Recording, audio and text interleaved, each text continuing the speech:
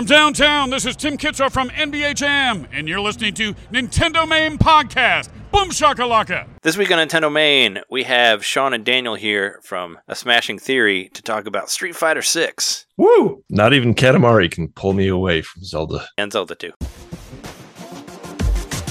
Survivalist, heroic as a tiger is. Earn my stripes cause you know I'm do or die with this. Journey started young, super hard-headed. Call me crazy, but you is not my psychiatrist. Been through a lifetime of strifing and struggling. Be the best, that's my covenant. And I'ma live forever, that's my legacy. Greatest of all time, that's what they gon' label me.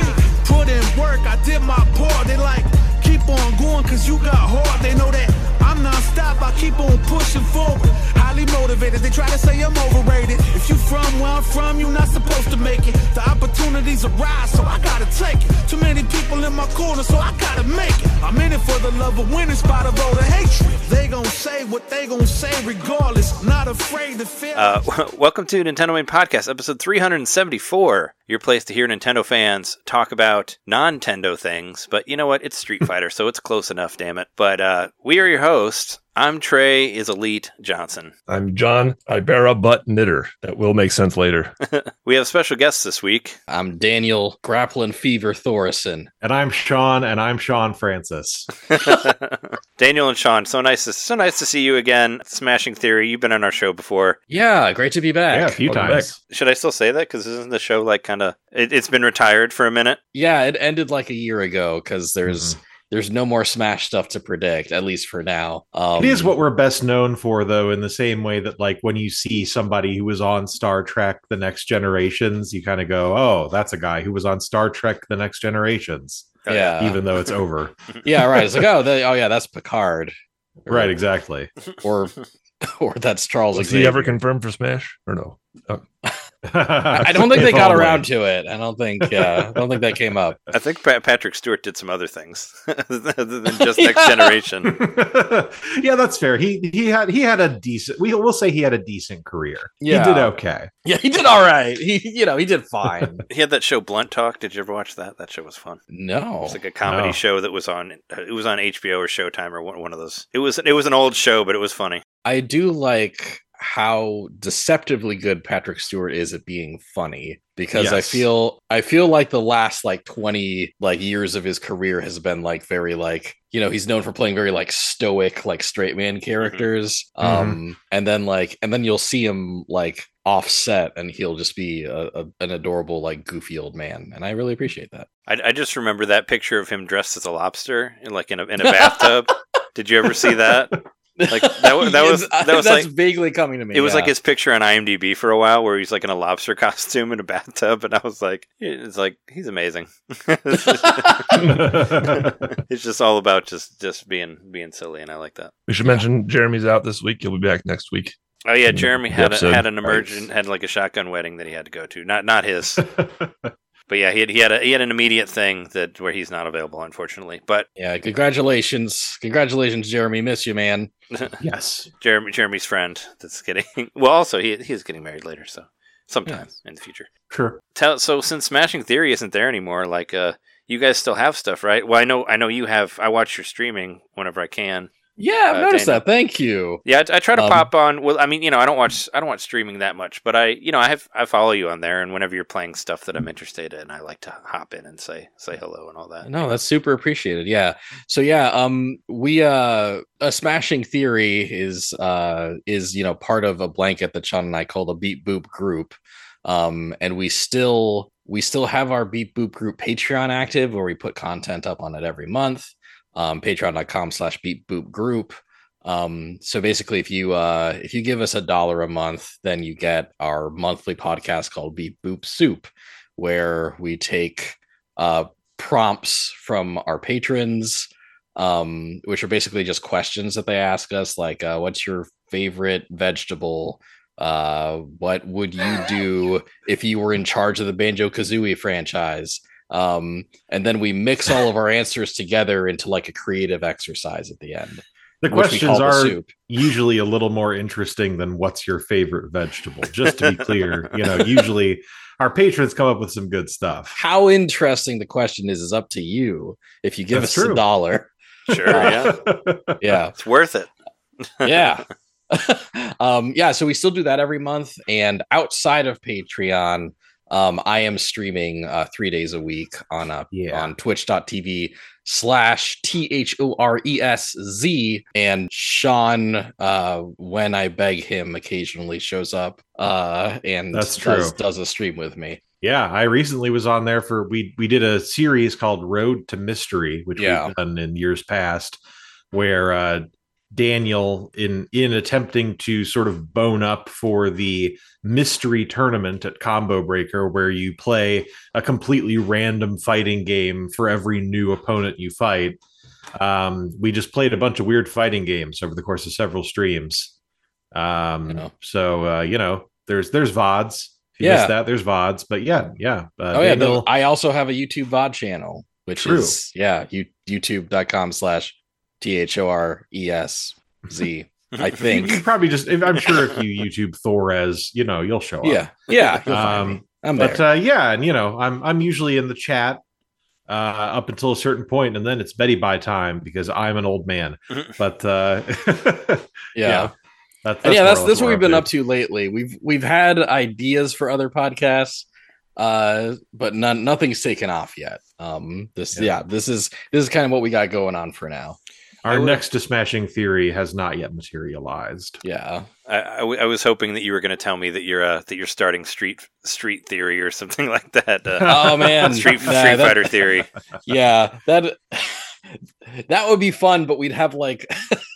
We already know like the first season of DLC, so it'd be us just hey, let's who's gonna be in Street Fighter, Ken? Theory. That's Daniel. I'm Sean. Let's talk about what it all leaked.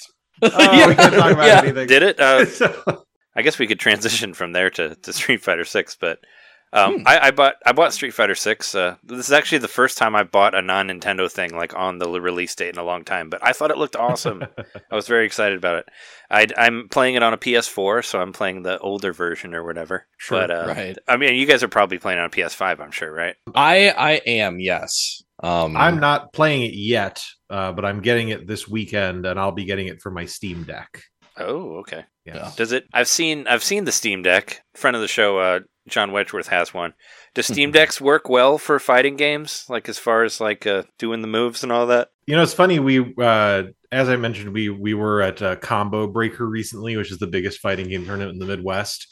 That happened the weekend before last. Yeah, Memorial Day weekend. Yeah, and in addition to having like kind of official setups where you can play games against each other, where the people participating in the tournament play, there's also like a sort of bring your own console area where you can just bring your own system. There's like TVs to hook up to, and you can play whatever weird little fighting game you have installed on your system. And there were a lot of Steam Decks down there. In fact, there were some people who didn't even hook it up to the monitor and were just playing on the tiny little screen against each other. So it's, in that respect, it's been great for fighting games, at least from what I've seen. Okay, I'm curious because I played Street Fighter on like Game Boy Advance, or I played Street Fighter 4 on 3DS. It's like, sure. But it was never my ideal like way to play fighting games. And I don't have like I have like maybe one fighting stick, and I don't really use it like on the regular, but I prefer like the regular,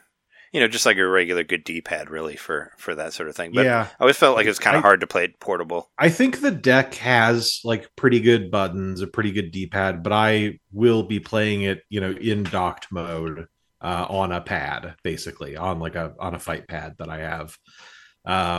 That's plus, because if you want to play fighting games online, it's really good to have like Ethernet, it's really good to be plugged in. Oh, sure. Yeah. And so since I have the dock, I'll be able to plug in and then play online with my fight pad. So even though it's on a system that can be portable, I'm probably not going to be playing it. I mean, maybe like the Streets of Rage mode, whatever that mode is. World Tour. Maybe in that case. But outside of that, Streets of Rage. Don't you mean Final Fight? Come on.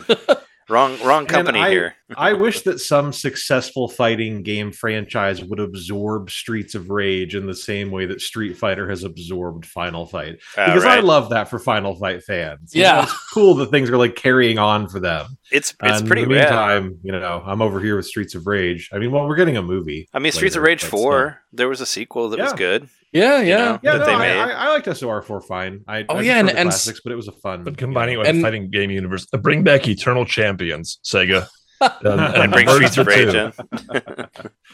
Isn't someone like that's kind of a big deal working on the Streets of Rage movie? The John Wick director. Yeah, it was John Wick. Yeah. So it was like there was like somebody who just made like an indie horror movie. Apparently, is working on a Street Fighter movie too, which I'm kind of like, what? It's like you make an A24 horror movie, and they're like, hey, you want Street Fighter? It's like, what? Okay. That's a weird jump from one thing to another. Yeah, like you who directed a movie for this auteur production house. Come do Street Fighter. It's just 2 hours of Akuma chasing down Dan Hibiki. Right, yeah. I mean, I love A24 movies, but yeah, it's just kind of, it's weird. It's like, oh yeah, no, give them Street Fighter. It's like, okay, all right, sure. Can't be worse than the first one, right? Well, you never know. Yeah. Speaking of a world tour and Street Fighter and all that, I do love how, like you were saying, Sean, like how Street Fighter has like absorbed Final Fight into it and all that. And aren't they still doing like Virtua Fighter games? Like they could absorb Streets of Rage in that, maybe. Like, isn't that a little bit more popular as far as Sega properties? Virtual Fighter is still kind of a thing. Lately, what they've been doing is they've been remastering Virtual Fighter 5 over and over and putting it on modern consoles. And that game came out like 2008, 2009 originally. Maybe a bit later than that, maybe like 2011 or something. But boy, if anything, Streets of Rage needs to absorb Virtua Fighter. I think that's the weaker franchise. Yeah, one of the dormant Sega fighting games. I think some Virtua Fighter characters have like been guest characters in other things lately. Sounds correct. Yeah, I think one of them was like in A Dead or Alive or something. Yeah, I forget. I remember what was it? Virtua Fighter. Is either like Virtua Fighter 5 or 6? I don't remember how many there are. But what was it? 5, yeah. In Yakuza 6, you could like play the whole game, like in the arcade, like in its entirety. Yeah, which is pretty rad. So they kind of absorbed them with the Yakuza thing. They should put all that stuff together. Like I think Streets of Rage and Yakuza and like the other one that I would love to see would all kind of fit in the same Yakuza crossover.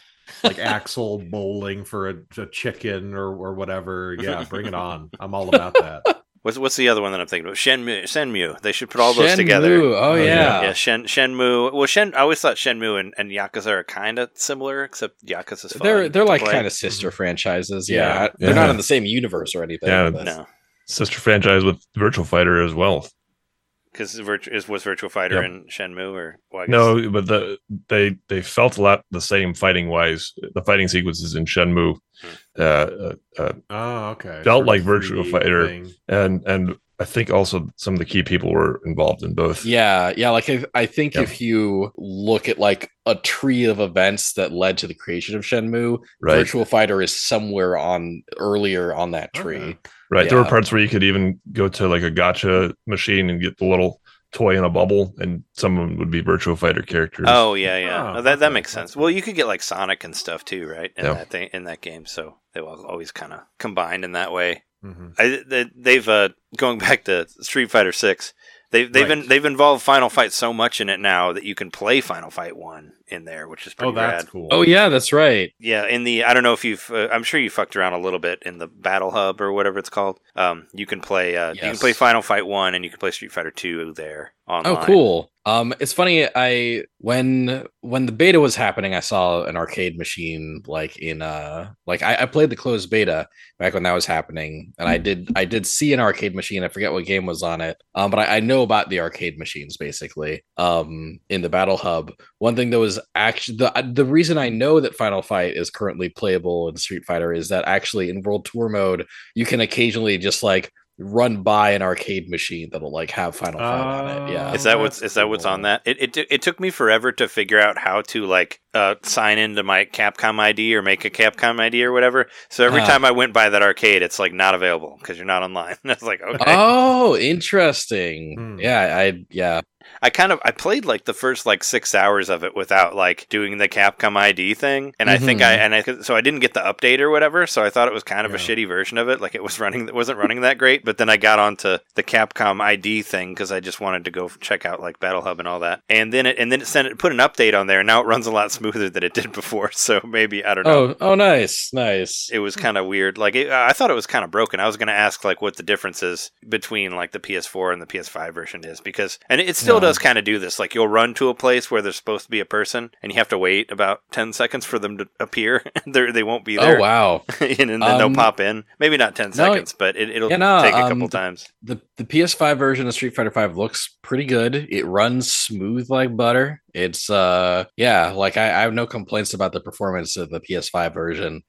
It does do the thing. I've noticed a lot of recent games doing this actually. It does the Pokemon Scarlet and Violet thing where if like an NPC or something is like more than 20 feet away, they'll be walking at like, at like 10 really frames per second. Right. Yeah. And then you get closer and suddenly their frame rate speeds up. So that's on PS5 too then, right? Because I see that on PS4 a lot. Yeah, it seems to just be like within the last couple years, just like a thing that like that these big like game developers do to kind of like, kind of like save. It's like a programming trick they use, and it looks bad in every game I've seen it in. I don't know why that's like the tactic lately. It's not great. Yeah. Do you know Midnight Suns does it too? Yeah, I heard they did that. If Street Fighter 6 is an RE Engine game? I think it is, right? I don't know. Okay. I was just thinking that Monster Hunter Sunbreak also is, and they do the same thing. Like, I mean, obviously, it's done by other developers, but I was just thinking that like a lot of the time, if there's like a monster in the distance and it's flapping its wings, it'll kind of be going. Yeah. Street Fighter 6 is made in the RE engine. Okay. Yeah, I figured they were using that for all of them. I didn't really notice it as much in Monster Hunter, but I guess that's because there's not as many. Like, there's not most of the time you're in one fight with one monster and you don't notice as much in the distance. Right, I think I just didn't catch that. But yeah, Street Fighter. I mean, I like Street Fighter 6, but I can kind of tell. Like, I'm like, well, maybe this would have been a little better on PS5. I mean, I'm not in any position to buy a PS5 or anything like that.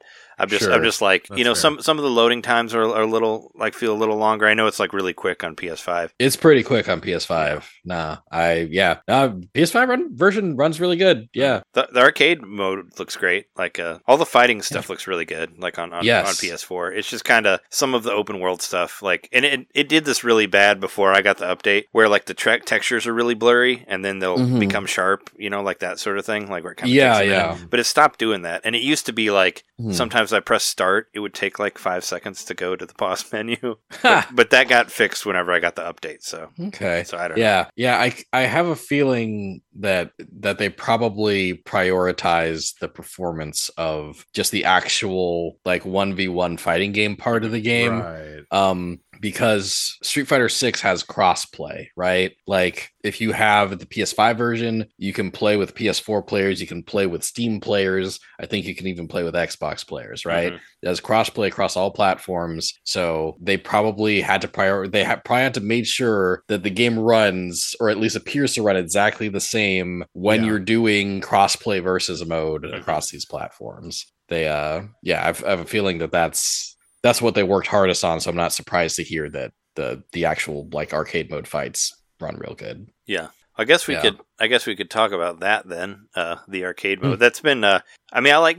We'll talk about World Tour mode. It's because a lot of the reviews that I saw, like people weren't too hot on World Tour, and that was the thing that really interested me in it to begin with. But I'm is still that the hub world, the open world part? Yeah, I'm still fucking around with it. But I think obviously the arcade mode is the best part of the game, and it's great. Like I don't know if it's the same for you two, but it kind of reminds me of Street Fighter 3 a little bit, like with the new like drive parry and stuff like that. Kind of reminds me of like the old parrying that you could do in Street Fighter 3 Third Strike. It kind of has sort of the same feeling to me a little bit. And that was like my favorite Street Fighter game. So I'm into that. Yeah, no, the drive system I think is both like a great way to kind of implement some of Street Fighter's older ideas while also like kind of combining everything in a way that it feels new. Like you have drive meter, right? You have the special meter that support like drive actions, And drive actions are these things that have each been in like different Street Fighter games, right?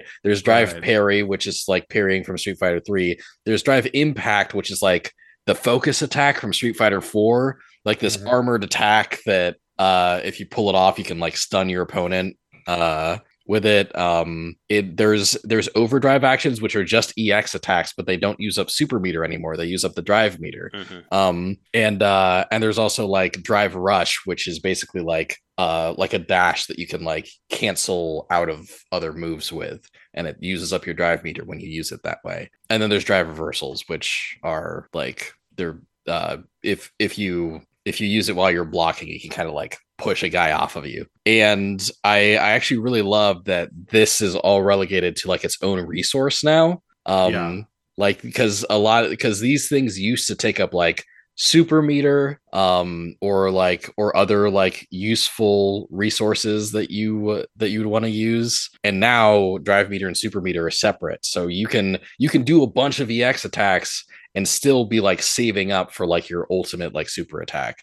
I think they thought that out pretty well. It allows you to do like really cool flashy stuff without like running out of meter and then like being useless for like 30 seconds of the match. Yeah, I think it's really cool also that you start off with all those filled, like the drive meter. So I heard that being a big thing, where you have to build up your super meter, but the drive meter is already there at the beginning, so you can do some stuff with that. Yeah, no, that is cool. I didn't think about that the drive meter starts out full. Like that was a good idea. Yeah. What's really interesting to me about the drive meter is that, like in fighting games and also just kind of in competitive sports and esports in general, people talk about momentum all the time. Like, oh, so-and-so's got the momentum. He's going to carry that on through the match or whatever. And it's like simultaneously a force that exists, but something that also does not really exist. Like I can't bottle up some momentum or observe momentum in an electron microscope. And what Street Fighter 6 has done is they've taken momentum and made it into a game mechanic. That's all the drive gauge is. And you can, like, if you are using your drive gauge kind of judiciously or pressing your advantage by using it, then it's like suddenly you kind of have these gameplay options that correspond to the advantage you're pressing or that represent this surge in confidence that you have. But if you like burn out, if you're not managing it properly, then you don't have the momentum and maybe your opponent does. And it's just such a cool visual indicator for like something that has not previously been observable. They've codified momentum, and I think it really makes I've watched a lot of matches, kind of early matches, and it makes them more exciting to be able to go like, oh, he just burned out. That's rough. If he drops this combo, it's curtains for him. The other guy's got full momentum. I mean, full drive gauge. It's not actually called momentum. Momentum, yeah. Maybe it full should momentum, but yeah, I think the drive gauge is brilliant. Honestly, it's like such a great culmination of what Street Fighter has done before. That's a really good way to put it. You can kind of like, by having the drive meter, you do have like this visual representation of how much your opponent like has on you, in a way that other fighting games haven't really done, besides like Under Night In-Birth, which also has kind of like this true. Like advantage mechanic where the more pressure you put on your opponent, like the more bonuses you get like for the next like phase of the round and that kind of thing. And the parry kind of like helps you to work around people who like spam Hadokens and stuff like that too, right? It's kind of what I first noticed when I was looking at some of the how-to videos on it. I was like, oh, that's great, because you will deal with a lot of people who will just Hadoken over and over and over again, and and it kind of gives you a way to like get through it if you don't have somebody who has projectiles and all that. I know like one of Zangief's moves, like when he does like the rush power bomb thing, like he'll go through a Hadoken, which is really awesome. Like it won't hurt him, The Street Fighter 6, like on the surface, like it feels like you like look at it from a distance and it feels very similar to Street Fighter 5 and like other Street Fighter games, but some really, really like small, like initially innocuous seeming things they do like change the game completely. And one of the things that the more I think about it, like the wilder it feels is the ways that they have disincentivize stuff like spamming from the corner, because Street Fighter 6 actually has mechanics that make being in the corner very dangerous, right? Like basically the drive impact move, right? If you hit someone with your drive impact move, you'll if they're not blocking, you'll stun them, and that's great. You can follow up with a super or like something devastating. But if you hit them and they're blocking, they'll block the move, but they'll also stagger backwards a bit, right? If you do that while they're in a corner, they smack against the wall and you get to do like a combo follow. Oh yeah, you can kind of combo them like with certain moves, like where they'll kind of juggle them back against the wall. Like I noticed that one of the first things, because like doesn't it? It's either or no, maybe it's Ryu has that like kick where you like kick them across the thing and then they'll bounce back and you can kind of like wall bounce has been a thing in other fighting games, but I haven't seen other fighting games like have just these mechanics that just make staying in the corner like that just like kind of encourage you to stay away from the corner. Like don't be in a corner, otherwise you'll get splat and then you will lose half of your health. Like being in the corner is kind of, it's historically it has generally been dangerous in fighting games, but it's perilous in SF6. Yes, as soon as you're back into the corner, you want to get out as fast as you can, or you're gonna get absolutely bodied. Like SF6, not overtly, but through its mechanics, just like tells you both want to be in the middle as often as possible. Like, oh, you're in the corner, get back in the middle, or fuck you. Like, and the way they kind of just like subvertly communicate that to you, it's beautiful game design. Actually, like I think it's really awesome game design, and the producer of Street Fighter 4 and Street Fighter 5, Yoshinori Ono, I think is one of like the funniest people on the planet in the games industry. I think he's a really cool, like an entertaining person, but then he left the development team near the end of Street Fighter 5's like run. And there's a new producer for 6, and man, they maybe they should have like taken that mantle like a bit sooner, you know, like maybe maybe really turned it around, right? This new development team, or this new like, you know, these new heads of like Street Fighter mechanics basically they've really revitalized shit. Like I've been playing Street Fighter quasi seriously since 4. And when we made the transition from 4 to 5, I actually preferred 5 to 4, but a lot of people were like kind of like, oh, I don't like the way 5 feels versus 4. I think 4 did these things better and 5 does these things worse. And I'm like, I like 5 better, but I do see where you're coming from, right? Yeah. Like I think they do some things different that are not necessarily in a better way. 6 just feels like an improvement right now.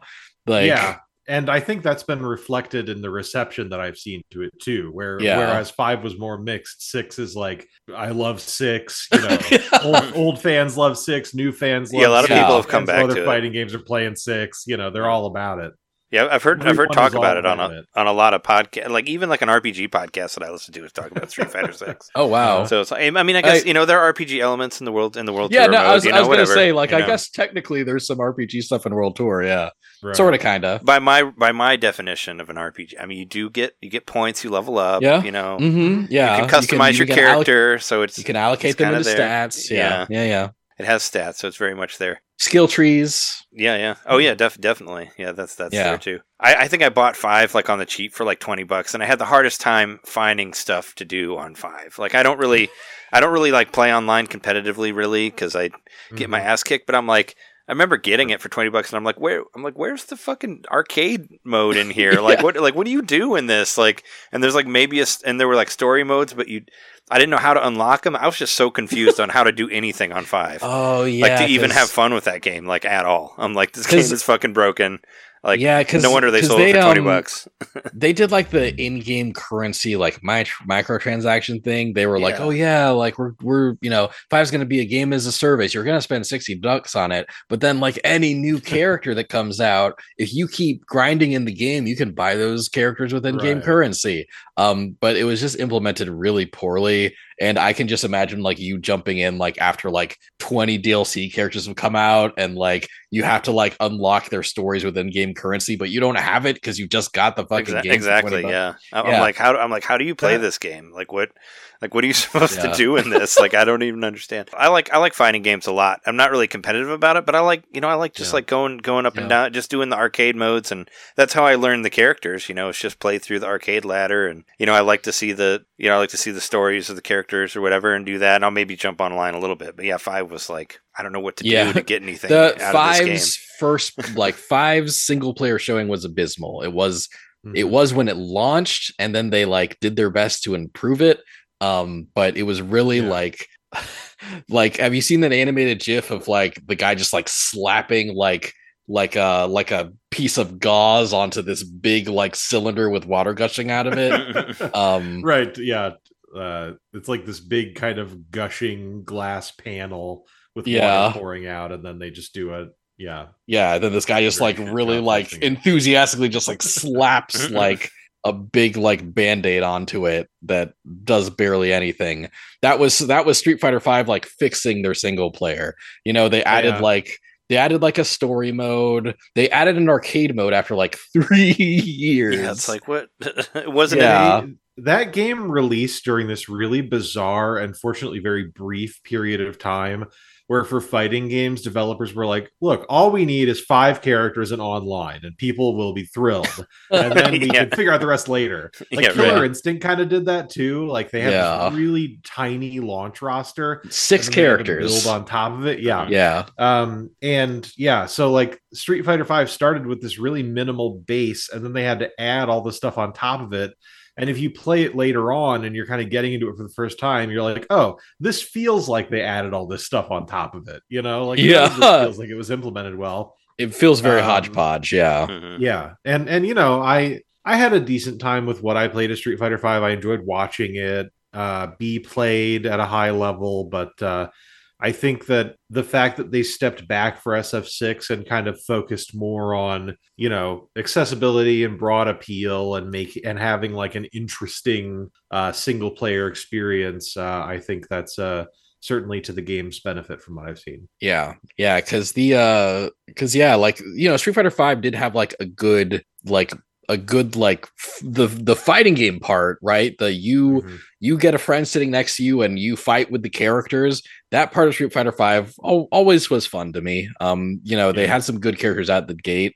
I latched on to Birdie, the big I remember Birdie. British guy with the chains. Yeah, Birdie was the guy with he has like the cheese mohawk. It kind of looks like Swiss cheese, like a slice of cheese. Yeah, that's what I always thought on the Street Fighter Alpha game, that he looks like. And he was in Street Fighter 1, right? Like I just watched video that, but he was white in Street Fighter 1, right? Yes, he was white in Street Fighter 1. They redesigned him for Street Fighter Alpha.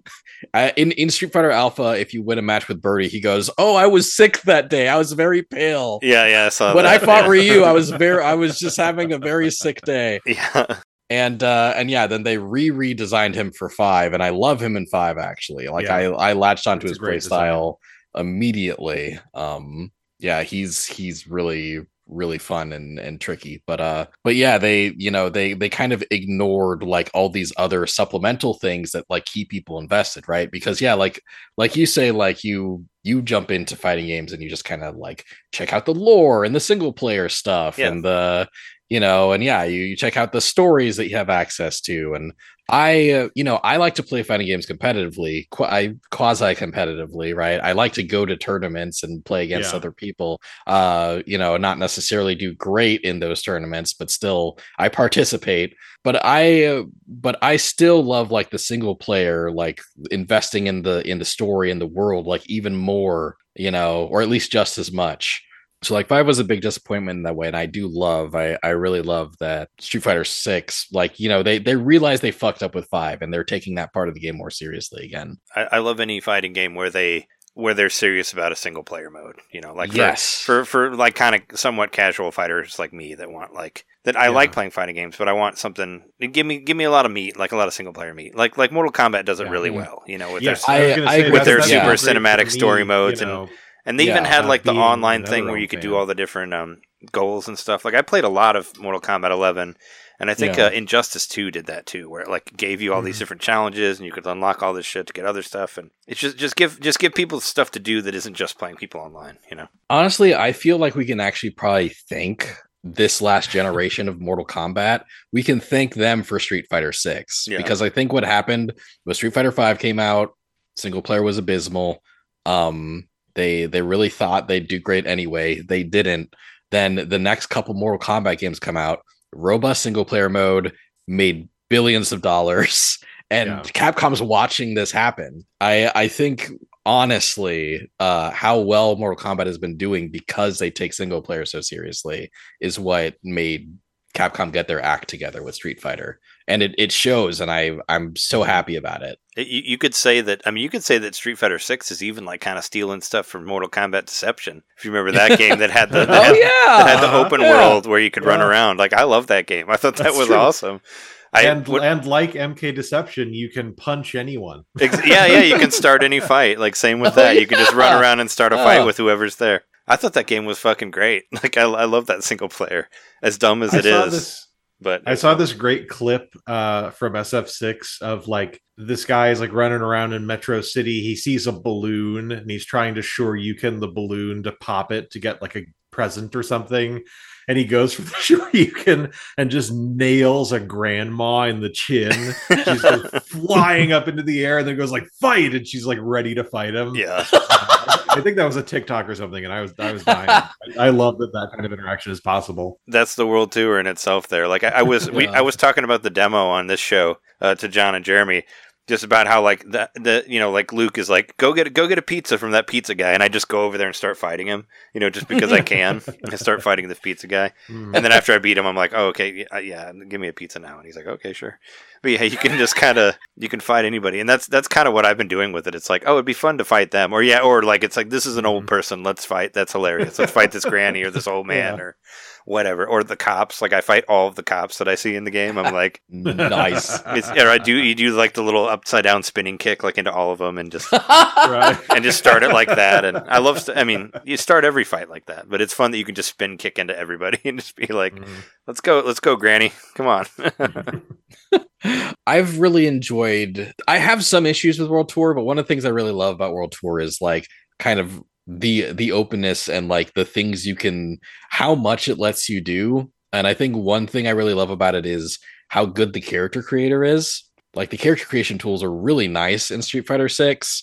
I made Popeye.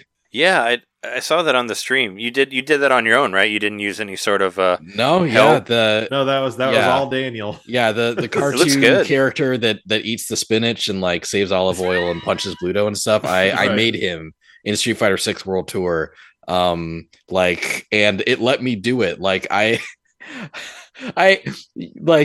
think I've made like a 72% accurate depiction of Popeye the Sailor Man, and you can make the arms too. Like, exactly. Like that's what's so crazy. When I realized I could do the arms because you can like make the four. You can make the not the four. Is this the forearms? Is this forearm? Yeah. Yeah, you can make the forearm part of the arm as big as possible, and then you can make the longer part of the arm like as skinny as possible. And there you go. I made Popeye, and then I could even put like little anchor stickers on the forearms and nice. And so the face was kind of puffy like his face too. Yes.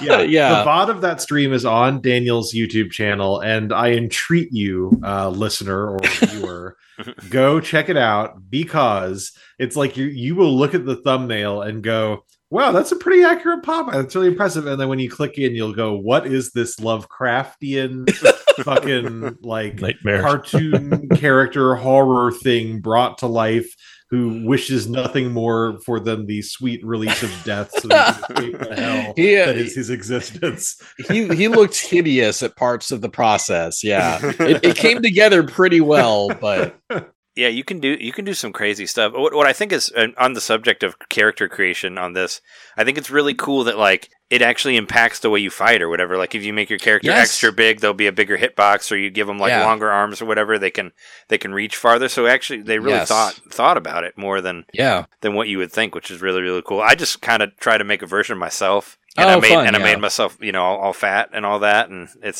I like, there are not enough games where you can make like fat people in the game. It's true. That is true. Yeah, Like, that's super true. I think there should Completely be agree. fat characters. Like, what was it?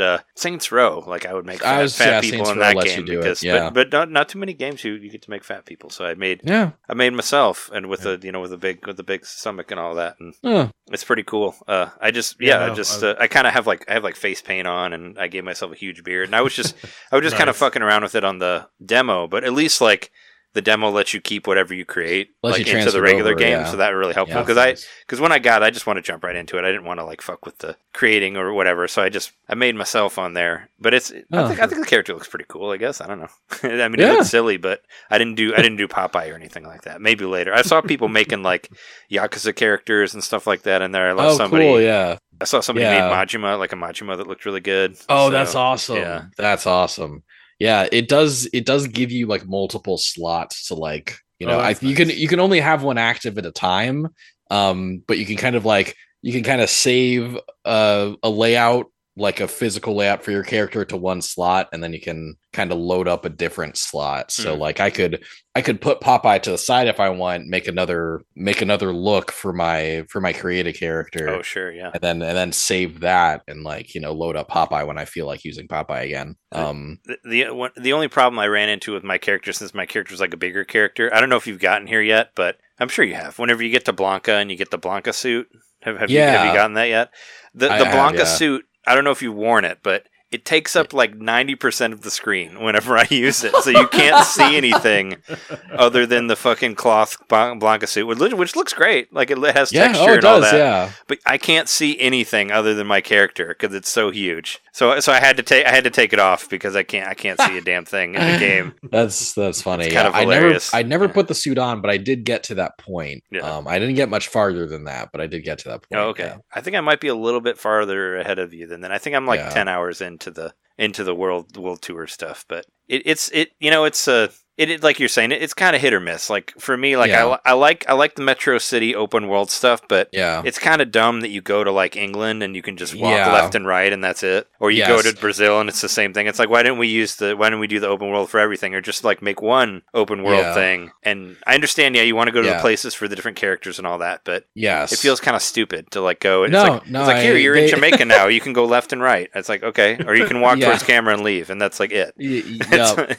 dumb, Yeah, no, it is a disappointment that like I really like the idea that it's like, oh yeah, it's Street Fighter, so you can go around the world and meet these different characters. That's great. But then you fly to Italy and it's like one like 10 by 10 square foot area you can explore. There's 3 people you can talk to. Marisa will teach you how to punch people, and then you can leave. When you go to it's just like it all of a sudden it's just 2D kind of is what it feels like. Right. Yeah. I guess it kind of becomes like Final Fight again, right? Where you can come like in and out, but you can only go left and right. It's just like it's so weird compared to all the shit that you can do in the other areas. Yeah, like and honestly, like the open world tool part, I do like overall. Obviously, I think they made a pretty fun like kind of open world story mode like sandbox area, right?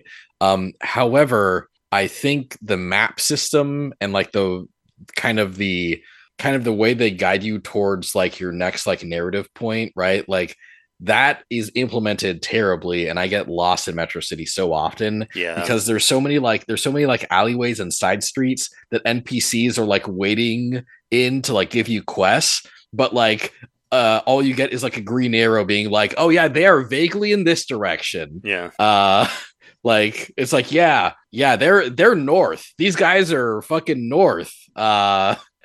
They're inside like a labyrinth of alleyways and buildings that you'll have to find your way through organically, and the green arrow that's pointing north right now will not help you because you have to go south and then east and then north and then west and then south and then east and then north, and then you're there. Right. And we're gonna point north the whole time.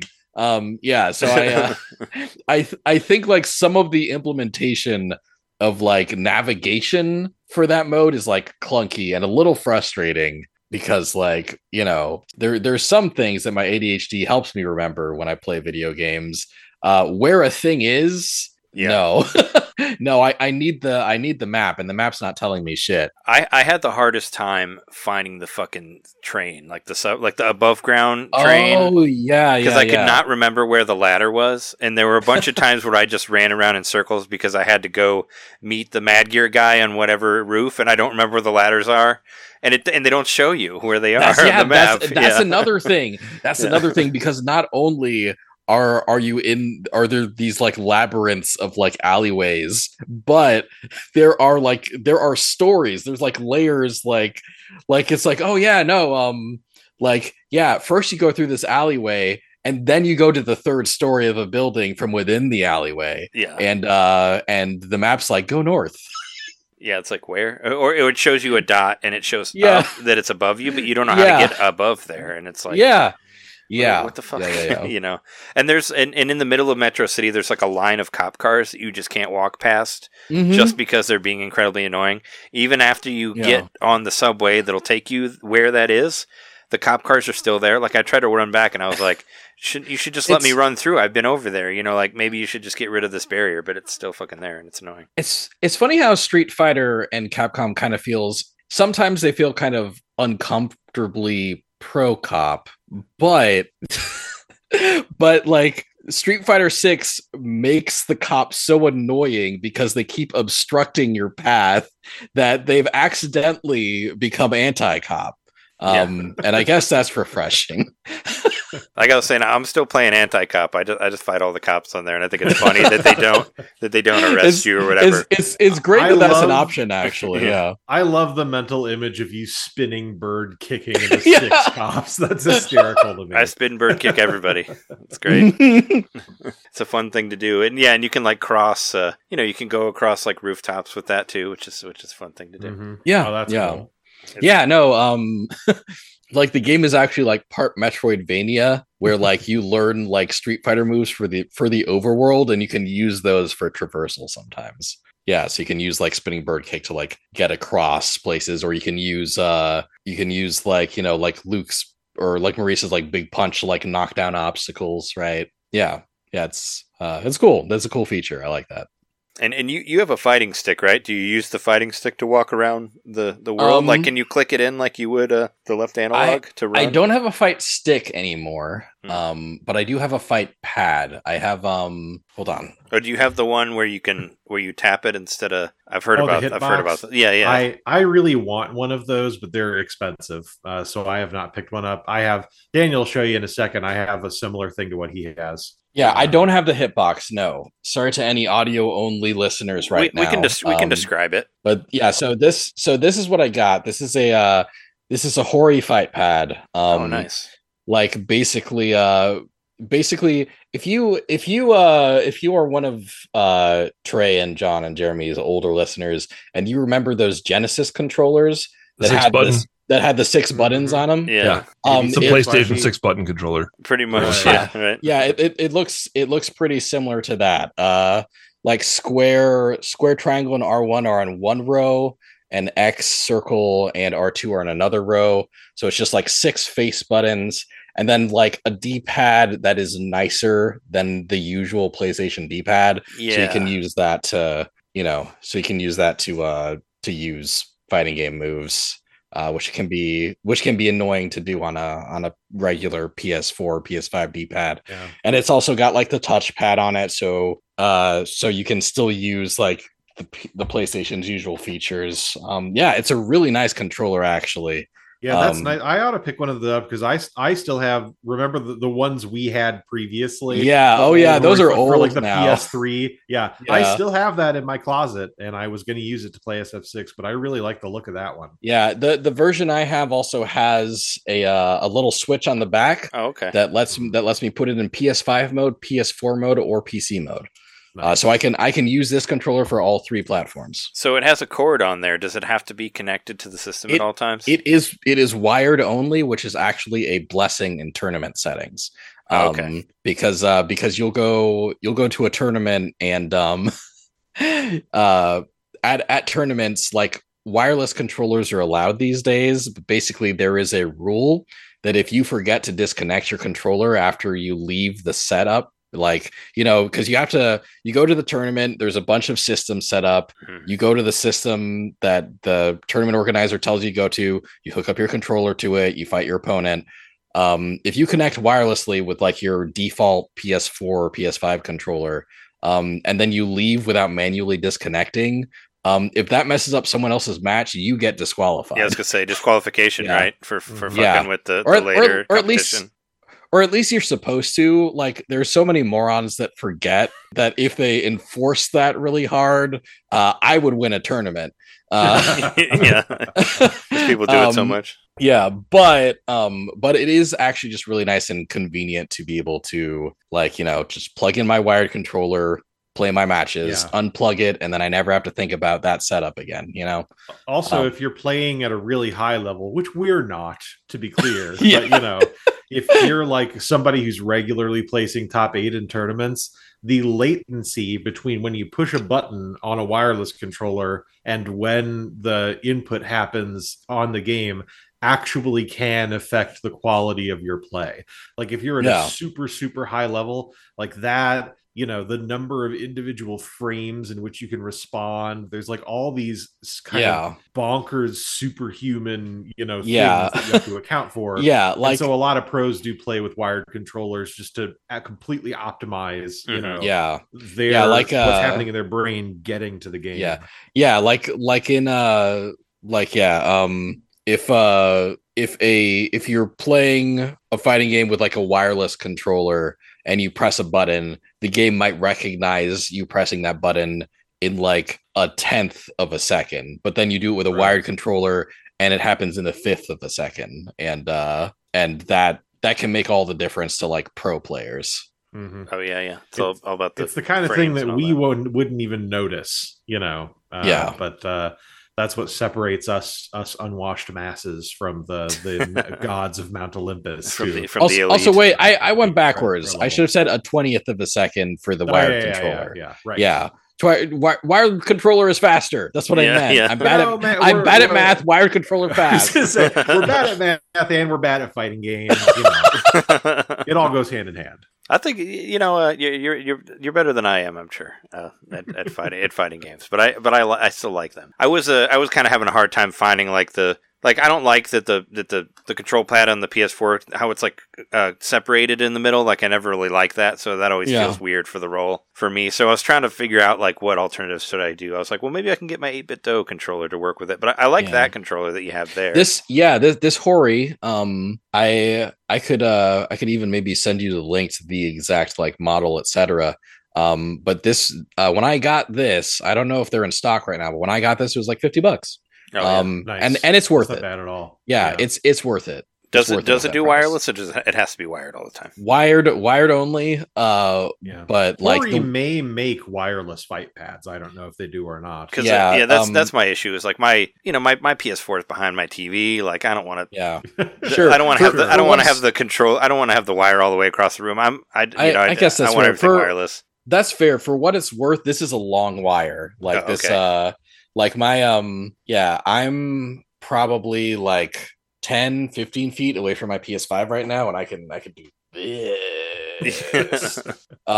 It's a long wire. It's pleasantly long. I never have to worry about yanking my PS5 off of its shelf. Yeah, you don't want to, because that thing is that giant tower would probably like rip a hole in the floor or something. The thing is enormous. The people downstairs get a free PS5, so they're happy with it. If it I'm works, I'm in a garden unit, but the rat people under me, no PS5 for them. Yeah. Jeremy just got one, and he was saying that like he couldn't even put it on its side because there's like nowhere to. It has to stand up because that's the only way you can put it in the living room because there's nowhere else to go. That's what I do. It's like I have like this multi-tiered like vertical shelf basically, and the only place my PS5 will fit is on the very top shelf, standing vertically like a weird crown for my shelf. Like it's wearing a dumb looking hat. It's like a vampire with a router or whatever, right? It has like the it has like the collar thing. It's so weird looking. Uh-huh. It's so fucking weird looking. Like if I said it before on this, if I ever get a PS5, they need to make it. I'm waiting for a price drop and make it fucking smaller. That thing is gigantically, stupidly huge. It's fucking. I'm waiting for the downsize, big. and they do it for every PlayStation. So PS5 like Slim. PS5 Slim inevitable. Yeah. Price drop and Slim, and also I want to wait and see whatever Switch 2 is, before I go purchasing. Sure. Because I don't need the PS5. I barely play my PS4, but it does enough that I can still play Street Fighter 6 on it, so it's fine. It's fine for me. Yeah. Sure. I just have to deal with some loading times, which is whatever. Yeah. Midnight Suns is pretty good. Yeah, it finally came to PS4. I did. Oh, that's right. That's right. It was later. PS4 now. Yeah. Finally came to PS4. I thought that it was to everything, but it just released like last week, or I thought it was like maybe the same week as Zelda or whatever. But I'm sure, like speaking of like delayed input and all that, you probably don't play in like what's it called? I mentioned I got one of these backbones for my phone.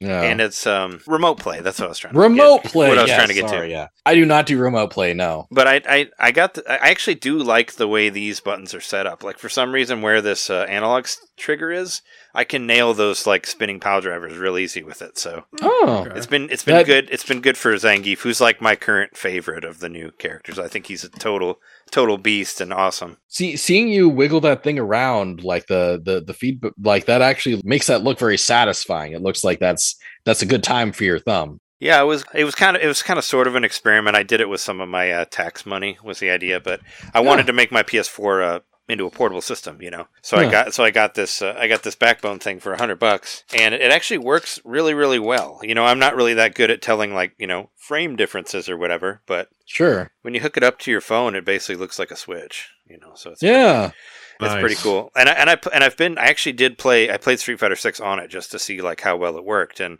for me the casual fighting player, it feels the same as it does on the TV. Oh, nice. But I'm playing it. I have it. You have to. I have my PS4 connected to the router directly, like through the Ethernet. If you don't do that, it doesn't work well. So I found that you had to hardwire it. But once you hardwire it, and you have any Wi-Fi system, you can. I played my PS4 on this in Indiana, like in Indianapolis. Oh wow! And it worked fine. Like I played Yakuza 0 at a hotel, and it worked great. Wow, so that was the whole reason I was doing it. But it works pretty well for Street Fighter. For Street Fighter 6, I haven't noticed any issues. But like I said, I'm a casual player, so if there's I'm sure there's some frame drops or whatever, but I can still nail the spinning pile drivers, and that's when it does when it does a thing I think it's supposed to be doing, then it's fine for me. When I do a move and he does the move, then that's that. So yeah. Oh, cool. So it's nice. been So pretty you're cool. a Geef main. That's your guy. So yeah, Zangief, the way they say it in the. Zangief, I think it's supposed to be Zangief, but like everybody calls him Zangief. Yeah, I try to say Zangief. When I first one of the kids said Zangief.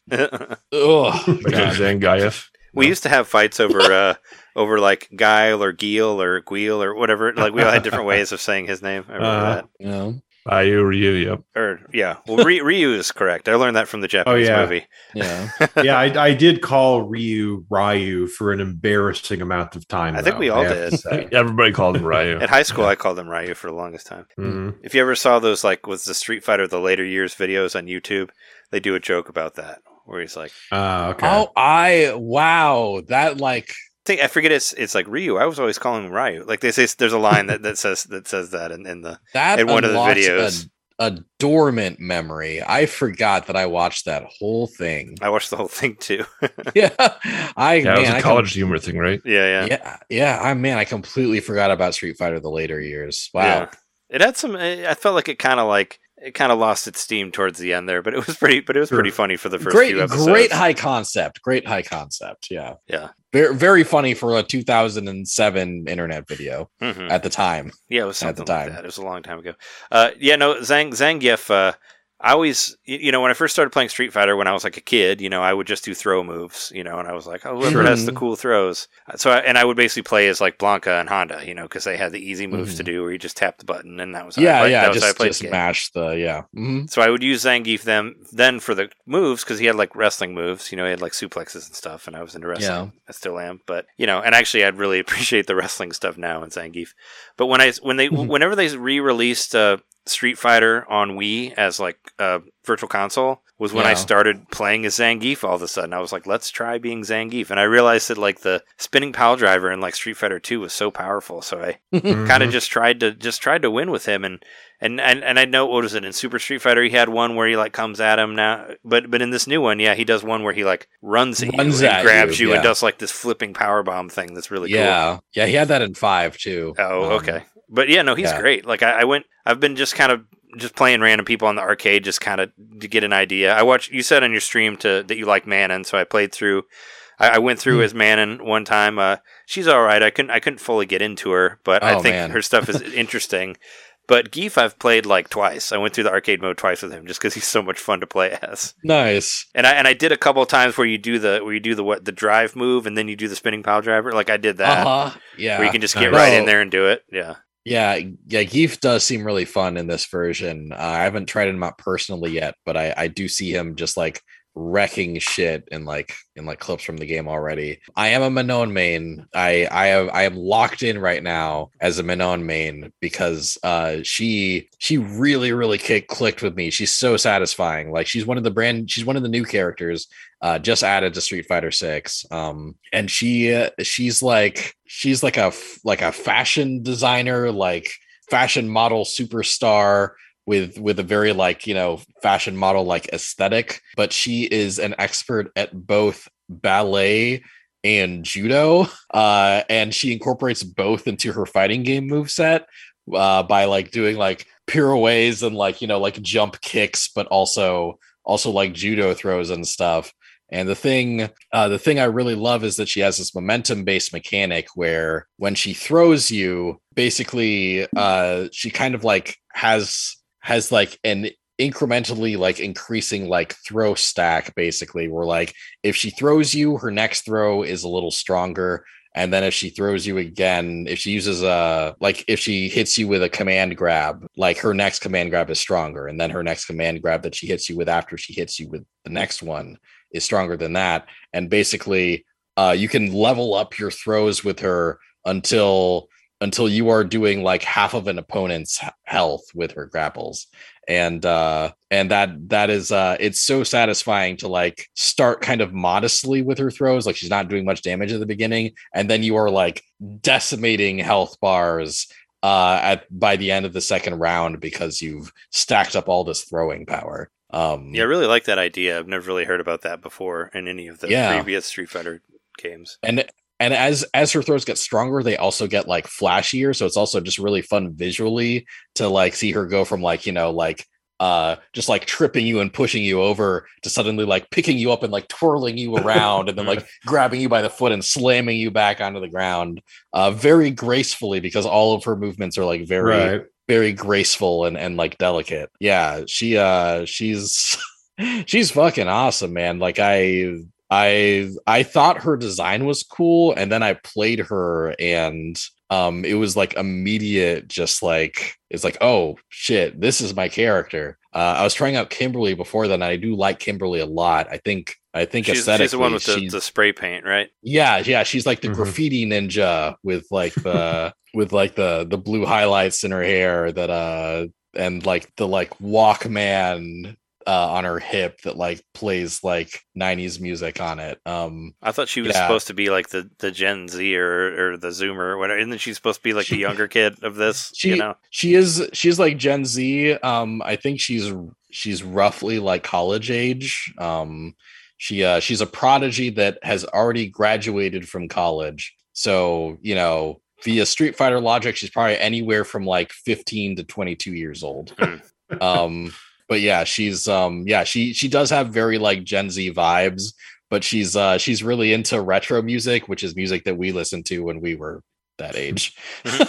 Her face kind of reminds me of our friend Janet, Janet Garcia, kind of. Just like when there's the close up of her face when they're about to.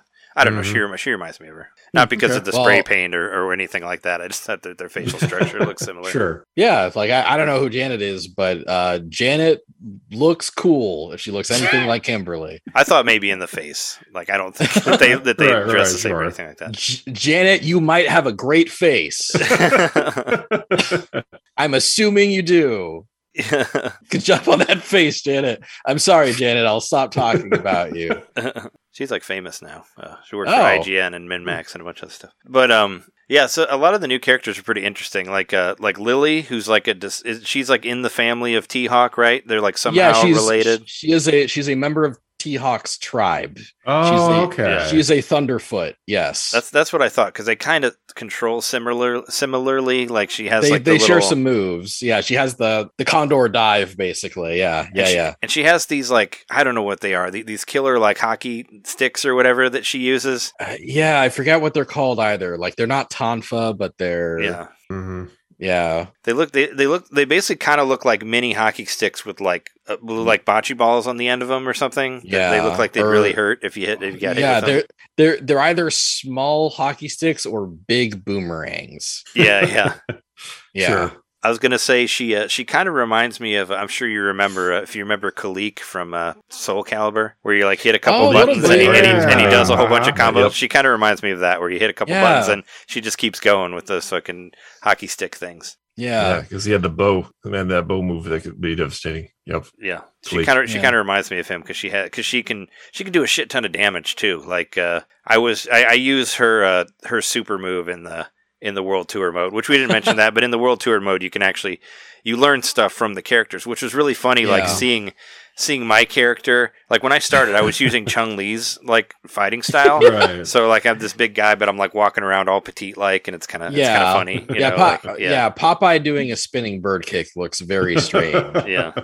But even like when you're just because you can choose your master and you'll use all of the moves that aren't like the super moves.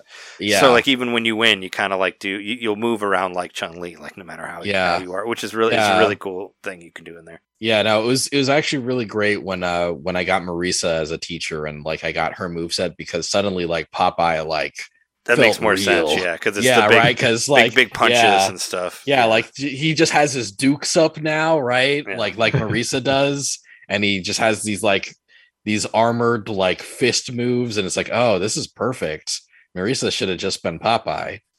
I used that for a while too. Popeye feeling real. Suddenly Popeye felt real. Yes, yeah.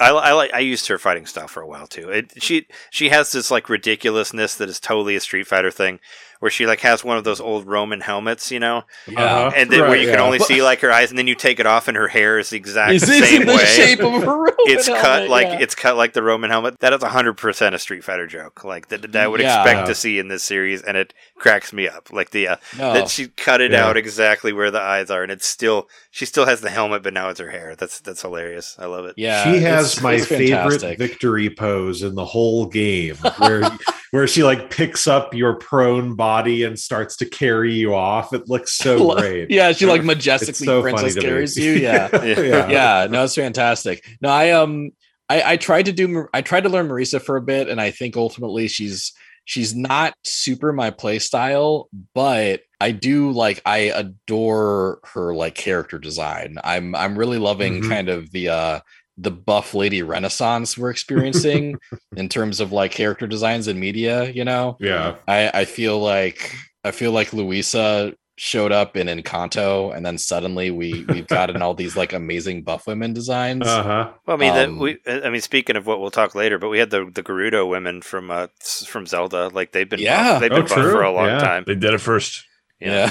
So they've been. I mean, especially the Breath of the Wild, Tears of the Kingdom. Like they're fucking jacked. Like you can see their muscles and all that. The Gerudos walk so Luisa could run. Is what you're saying? Right? Sure. Yeah. Yeah. I think it wasn't like Abby like super jacked in Last of Us 2. Also, I haven't played that game, but I've heard people talk about like how strong she was and all that. Mm-hmm. What is your fighting style, Daniel? Like, what is you say that you're drawn to certain characters because of your play style? Like, what is that? Sean actually we were talking, right? And I was like, oh yeah, Manon is like, I really love Manon, and Sean's like, yeah, you do love momentum based characters that get to carry their momentum into the next round and are also weird grapplers. And and I'm like, that's really highly specific. And I can't argue with what you just said. I can't, like, that's so weirdly specific, but I can't dispute it. Yeah, I do that. Yeah, no, I like I like characters with weird mechanics. Like, I always like to play, when I play a fighting game, I like to find the character that plays like a character that I can't find in another fighting game, right? Mhm. In one of my favorite fighting games is the fighting game spinoff for Persona 4, right? Persona 4 Arena Ultimax. Oh yeah, I have that game. Yeah, and they adapted Junpei from Persona 3 as a fighting game character into that game. But what they do with him in Ultimax is they basically, in the story of the game, they've turned him into like a junior baseball coach. And his moveset is that he plays baseball in the fighting game. Like, he has a bat, and whenever he hits you with the bat, he fills a base that is represented by this little meter in the bottom right of the screen. And the more bases he lands, he eventually like fills up the bases. And then he has super moves that will like cash those in and get a home run, and then that ups his baseball score. The higher his baseball score is, the more damage his bat moves do. He starts regaining health automatically during the match in an amount that's proportionate to his baseball score. He starts gaining meter automatically during the match. And so basically, if you are really good at playing baseball in the fighting game, then you become this unstoppable character, and you get to keep your baseball score between rounds. So nice. So in that way, Junpei and Manon are similar, and only in that way. But yeah, like, it's I like finding weirdos, and the weirdos I find always end up being pretty low tier, and I kind of get that sense that Manon might be too, because like, if you can land grabs with her, she becomes unstoppable. But that's if you can land grabs with her, and if your opponent is good at staying away from you, then you remain kind of useless. I love Manon so much that I'm putting the work in. But I've actually been playing a lot of versus mode with my fiance Devin, and Devin has really taken a liking to Jamie, the drunken. Oh, you haven't played as him yet. Yeah, the drunken boxing character who, like, who can take swigs of his not alcoholic drink, his herbal key enhancing concoction. Yeah, and that is what the game is canonically calling it. And he takes swigs of it, and the drunker he gets off of key juice, the more powerful he is, and the more moves he can do. And Devin has gotten very good at avoiding my Manon and like running away from me all over the screen, and I'm just sitting there with like level 1 grabs and not being able to do much to him. And he's like Street Fighter's Bo Raicho, right? You remember that guy from Mortal Yes. Kombat? Uh-huh. Yeah. The drunk fighter. Yeah. I mean, it's Bo Raicho, right? It's Borracho is like is Spanish for That's drunk, I think, or Spanish for drunkard. Yeah. Oh, Midway. 2000s Midway. Bo Raicho was like, he was like GameCube, PlayStation 2, Mortal Kombat character. I think he was on a list. IGN did a list of like top 10 worst Mortal Kombat characters, and he was in there. But Jamie farts way less, as far as I can tell. All the time too. As far as I can tell, Jamie does not fart nearly as much. Yeah, and he does not set his farts on fire to burn you alive. Right. That you know of. That I know of. He could be off camera. He could be a fart machine. Just every time turns off. Every time I turn the system time. off, he's just murdering people with his fart fires. Yeah, I believe it. Yeah. Yeah, I haven't really messed around with him that much. Not even like in the arcade mode. I don't think I've even really played against him. It's the roster looks kind of small, but there's a lot of them in there, and there's a lot of variety too. So it's 18, which is 18 characters at launch, and that's kind of standard for fighting games in this like era of fighting games. Honestly, yeah. It's kind of a bummer because basically the whole roster plus the first season of DLC leaked a year ago, right? Like the first 22 characters that are going to be in this game leaked a year ago, and we didn't know how many of them were going to be in the base roster. But I had my fingers crossed it was going to be all 22. And I would have waited like another year for that to happen if I had to. But instead, it's 18. So it feels like a little disappointing because I've known about the 4 characters they're going to release over the next year for a year. And now I have to wait like till 2024 to find out what else is coming. But 18 is like not a bad number for a fighting game these days. Like yeah, most fighting games launch with around that number these days, unless you're King of Fighters, and then you have to launch with close to 50 or your roster feels small. or like Smash Brothers, which has like 100 or 400 now. Or Smash Bros. Or Smash Bros. Yeah. Who are the DLC ones that were unveiled, or that were leaked or whatever? So they've been officially announced now. Like Capcom has said publicly that these characters are coming over the next year.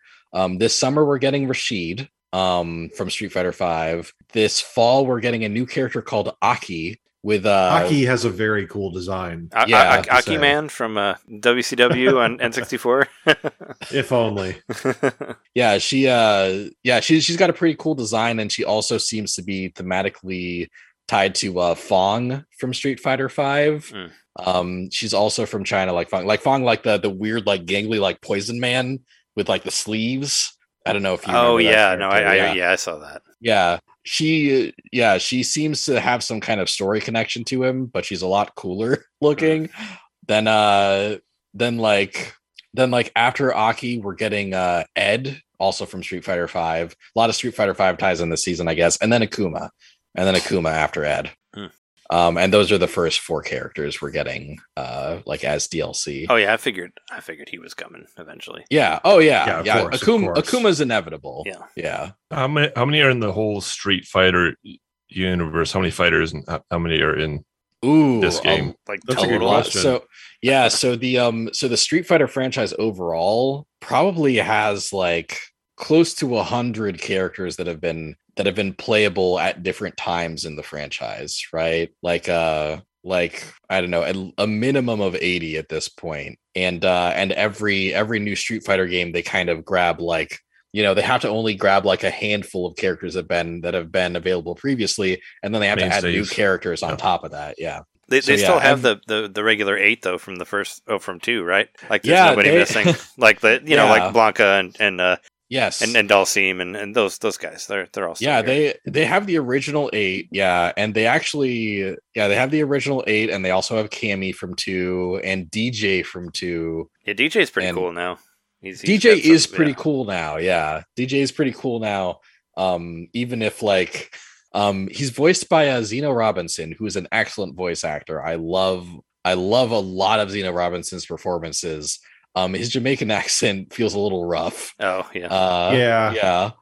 It's fine when he's like just doing moves, Yes, yeah. He's when announcing the name of the move, it's fine. But if he's talking for an extended period, you're sitting there thinking like that man is not from Jamaica. when he's speaking in full sentences during his arcade mode story, it stands out a bit. It does, yeah. Yeah, but I think they did a good job. I do think they did a great job with DJ overall, though. I love that he just has a special move where he could just dance for an indefinite amount of time. Yeah. That's so funny. I'm just waiting for somebody to stunt on somebody using that in a tournament. Yeah. That's totally. So great. Your own little taunt in there. Yeah. I like how was it Ken is a terrorist now, or he was falsely accused of being a terrorist, and he went to jail or something. This whole thing going on with that. So one of the things that bugs me is actually the way that Street Fighter 6 is handling Street Fighter lore, right? Because I love that the game actually has story now. They're implementing all the single player stuff, but it also feels at the same time. In the timeline of Street Fighter, this is actually for the first time in over a decade. This is the last game in the timeline, right? For since 1999, Street Fighter 3 was the last game in the timeline, right? Like Street Fighter 4, Street Fighter 5 take place before the events of Street Fighter 3, and they were really afraid to go past 3 chronologically for over a decade. So 6 is now like the characters are the oldest they've ever been in Street Fighter 6, right? They did this big time skip, and it feels like there's a great opportunity to do like really cool story and lore stuff. And it feels like they're almost afraid to advance things like plot wise. It seems like every story, arcade mode that you did, like the last fight was preceded with a cutscene where their rival was like, if you can beat me, I'll give you important information. And then after, it's like, I couldn't get the information. It's like there were like 3 in a row like that. Yeah. Like you're just getting no story stuff. The one that killed me the most though was Ken's. Where like Ken has like this really interesting story setup. He's one of the only characters that does, it feels like. And he's like, yeah, since the events of Street Fighter V, I've been framed for terrorism. But also, but also, I've already cleared my name. Yeah. That's all in the beginning, But now I'm mad at the guy who framed me. Yeah, it's very much I haven't gotten over it yet. It's like, Ken, what happened, man? Yeah. And like it's like why wouldn't you at least like let us like play through the part where he's framed, right? Like why wouldn't you why like that is an interesting story hook. Like show us his journey of being framed. Like let us be there when he clears his name. But it's like if the first Die Hard movie had been Bruce Willis going, I can't believe what happened at Nakatomi Plaza. Yeah. Yeah, right. Yeah, he was giving me some Cody vibes, I guess. With like being with that same sort of energy. Like he's just like missing the prison outfit. Right. Yeah. But it's kind of had a little bit of a. I hope that they bring Cody in there eventually. I don't know if that's been leaked or whatever, but I was a big Cody guy for Street Fighter Alpha 3. I love that game. I played the shit out of Cody, and I played Cody a lot for Street Fighter 4. Cody is a fan favorite. Yeah, Cody is a fan favorite. I think that he will be in the game before they stop making characters for it. Yeah. It might, it might be like 2026 or 2027 before you see him, but you'll see him. I feel confident about that. Because they do, it's the Street Fighter games, like a Street Fighter game comes out and you're safe in the knowledge that you're playing that game for like a decade. They're just it's got to be released 2 more times, right? If they want to go exactly with the Street Fighter 4 version where you got Street Fighter 4 and then Super Street Fighter 4, then Ultra Street Fighter 4. Yeah. Super was so good though. One thing that was nice about 5 is that the upgrades were also just like updates instead of another $60 game that you had to buy. Yeah. That was just also an in-game update. You could buy Champion Edition if you hadn't yet, but Champion Edition was also just an update you could do to the base game, which I guess is nice. We could probably talk about this for like another 2 hours, but I should probably start to put a pin in here on Street Fighter. Yeah, but John hasn't played Street Fighter 6, or you don't really play fighting games. I mean, what do you think about all that we've been talking about Street Fighter 6? Do you have any questions? The most intriguing thing to me is the city. I'm wondering. It seems like the city is a major aspect of the game, but how successful do you feel that they were at making it feel like one game altogether versus there's a fighting game, one-on-one fighting, and then there's this other thing where you wander around the city. Like, does it really feel like it's all one cohesive game, or does it just feel like 2 disparate modes mashed together? I think they do like 65% of a good job at kind of using World Tour to introduce you to the gameplay concepts that you'll be experiencing in the other modes. I think a lot of it does feel like they have this open world beat 'em up RPG like game over here, and then they have this cool fighting game over here. Okay.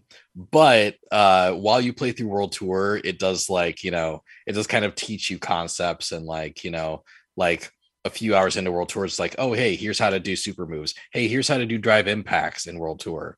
And here's how to do parries, right? And then you can take that knowledge and kind of bring it into the base game, the regular game. That's what I was kind of thinking it might be. Like, it gave me sort of vibes of, remember in Smash Brothers Brawl, there was the story mode in that. Oh yeah, what was it? Something Subspace Emissary. Oh yeah, Subspace Emissary. And Yeah. when that got announced, I was like, cool. They're making it like into a full-fledged story mode. When I played it, it was like, oh, this is actually just like, it doesn't really make a whole lot of sense. It's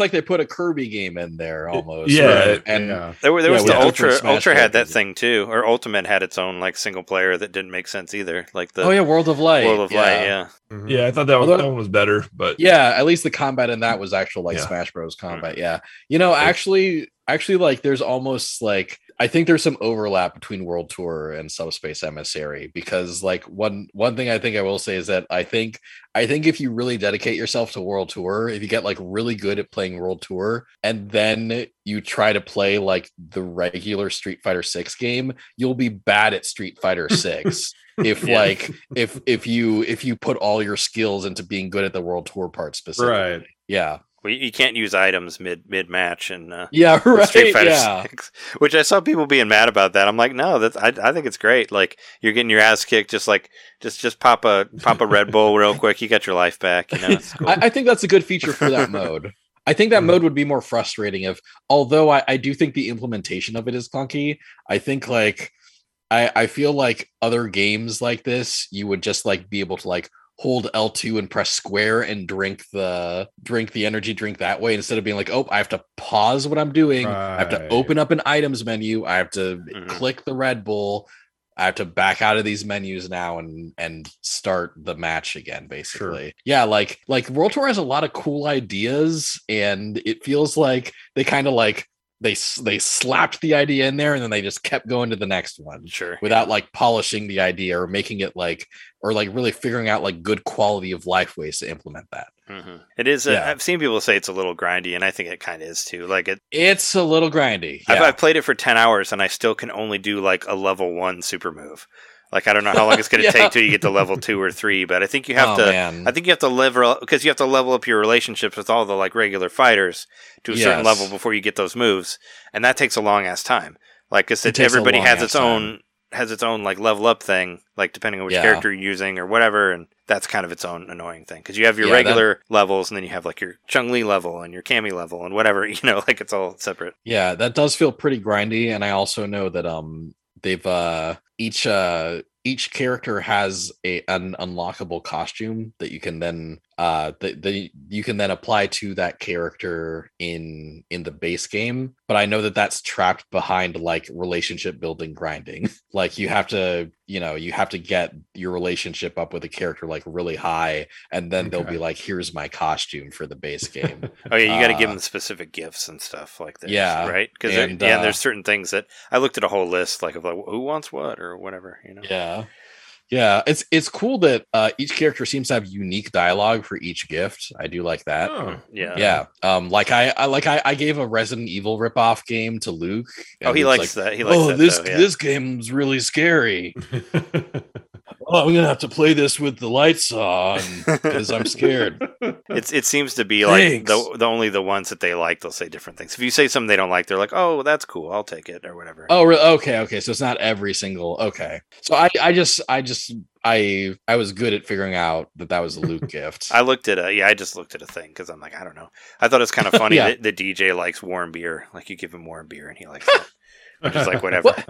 What? Wait, you can give someone warm beer? Yeah, it's a gift. It's just warm beer, and DJ it's one of his favorite gifts. Okay, that actually baffles me because I could have sworn that the reason that Jamie drinks herbal concoctions instead of just regular alcohol was so that Capcom wouldn't have to slap like an alcohol use warning onto their ESRB rating, right? Oh, no, there's warm beer in there.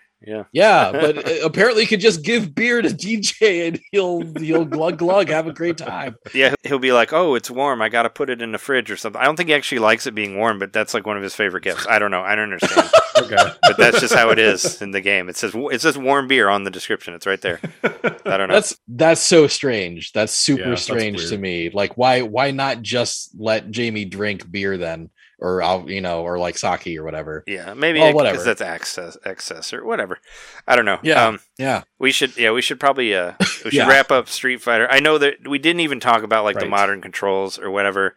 You can play yeah. it like Smash Brothers now. There's a modern control Yeah. where you don't have to learn the whatever, but there's like, there's reasons to not do it. Like your attacks aren't as strong, right? If you use the modern controls, and you don't have access to all of the moves. You don't have also, access right? to all the moves. That's the big one. Yeah. Mhm. Yeah, and it's like a smaller percentage or whatever. I Yeah, just use yeah. classic. I haven't fucked with. They kind of force you to use the modern for the first like however many. Yeah, Right. which is. And I which thought is I a was little going silly. crazy while I was doing the single player. I was like, I turned it off. Like, why is it still there? And then I just looked it up, and it's like, no, you got to get through the first like 2 missions before you can actually turn it off. I'm like, okay, well that's stupid. It that was stupid. I do like that modern is mostly optional besides that. And I think it is a nice option for players that have a lot of trouble with fighting game controls. I Yeah. really like that they put that in as an Yeah. option.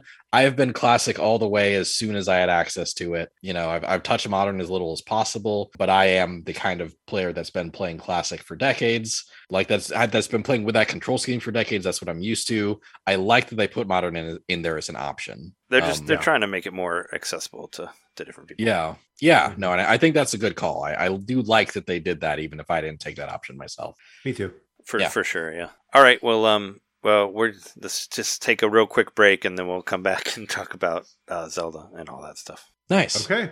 All righty.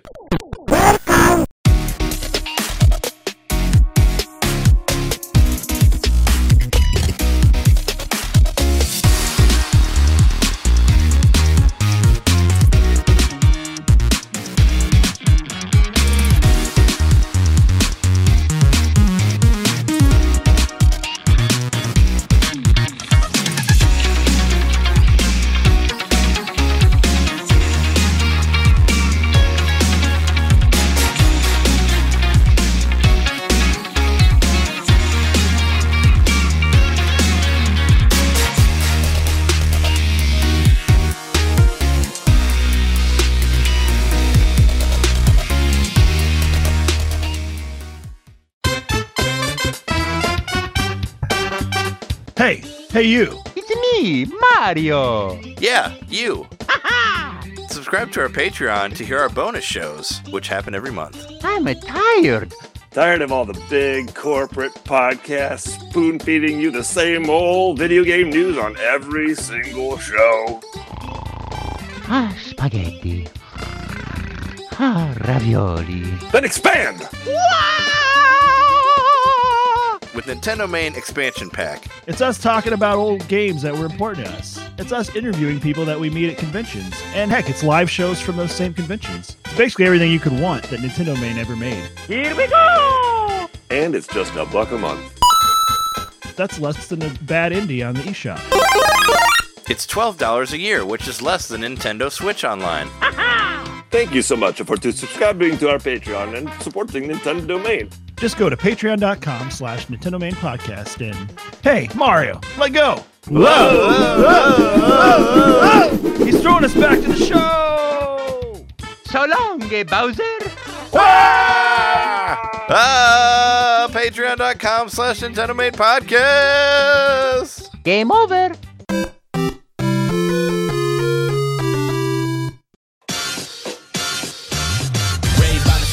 No, you couldn't handle this. Everyone who battled me, they falling like an avalanche. Got them falling back to back. Take them all just hand in hand. Y'all going home, so better pack your bags. I'm a heavy hitter, come take a sip of this potion. It float like a butterfly, I'm floating like the ocean. Battle cries of music to my ears, I'm the composer. Y'all can never hurt me, got you wilting like the roses.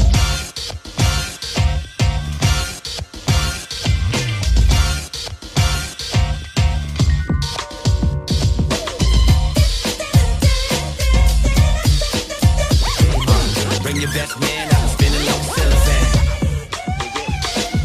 Climb to the top of all mountains. Make me the boss of all bosses.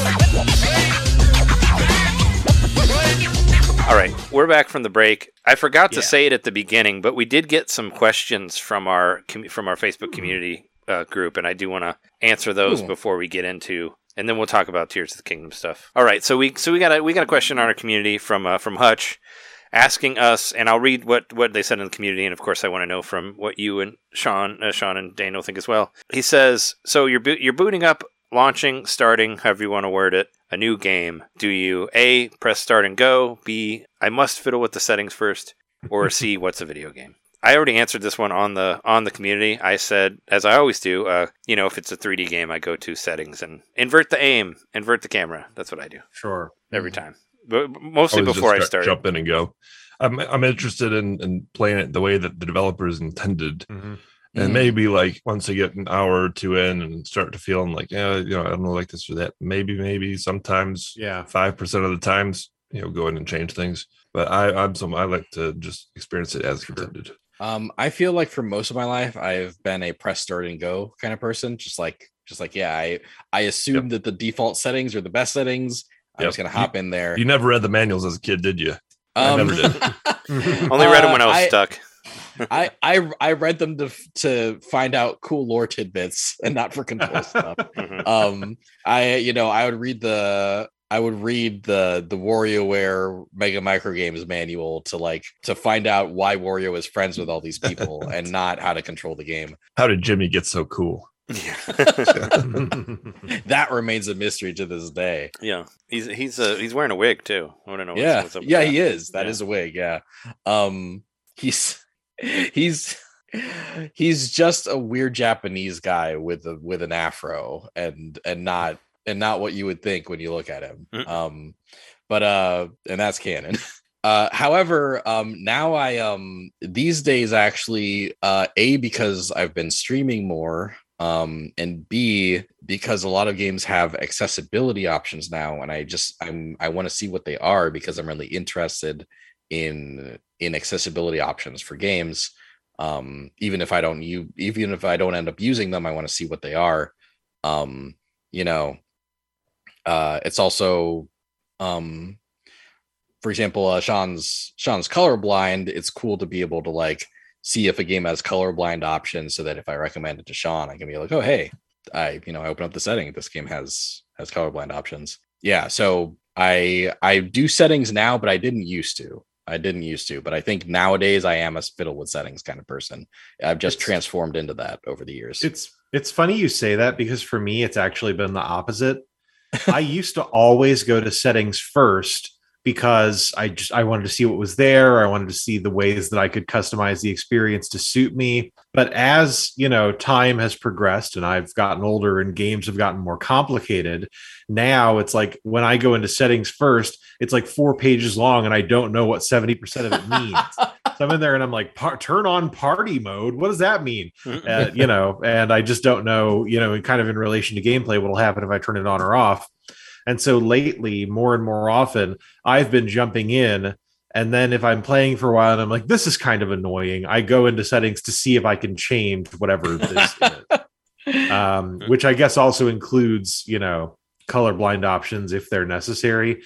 I will say it's been really nice that color blindness has been more of a focus of accessibility options in the past few years, because there was a long time where if I was colorblind, and I mean, I am colorblind, but if I was going into a game as a colorblind person, I should say, it was basically just like, well, that sucks. This puzzle is all about reds and greens. And they're in the original Resident Evil 4, there's this puzzle where you have to kind of move lights around to create a particular colored pattern in order to progress.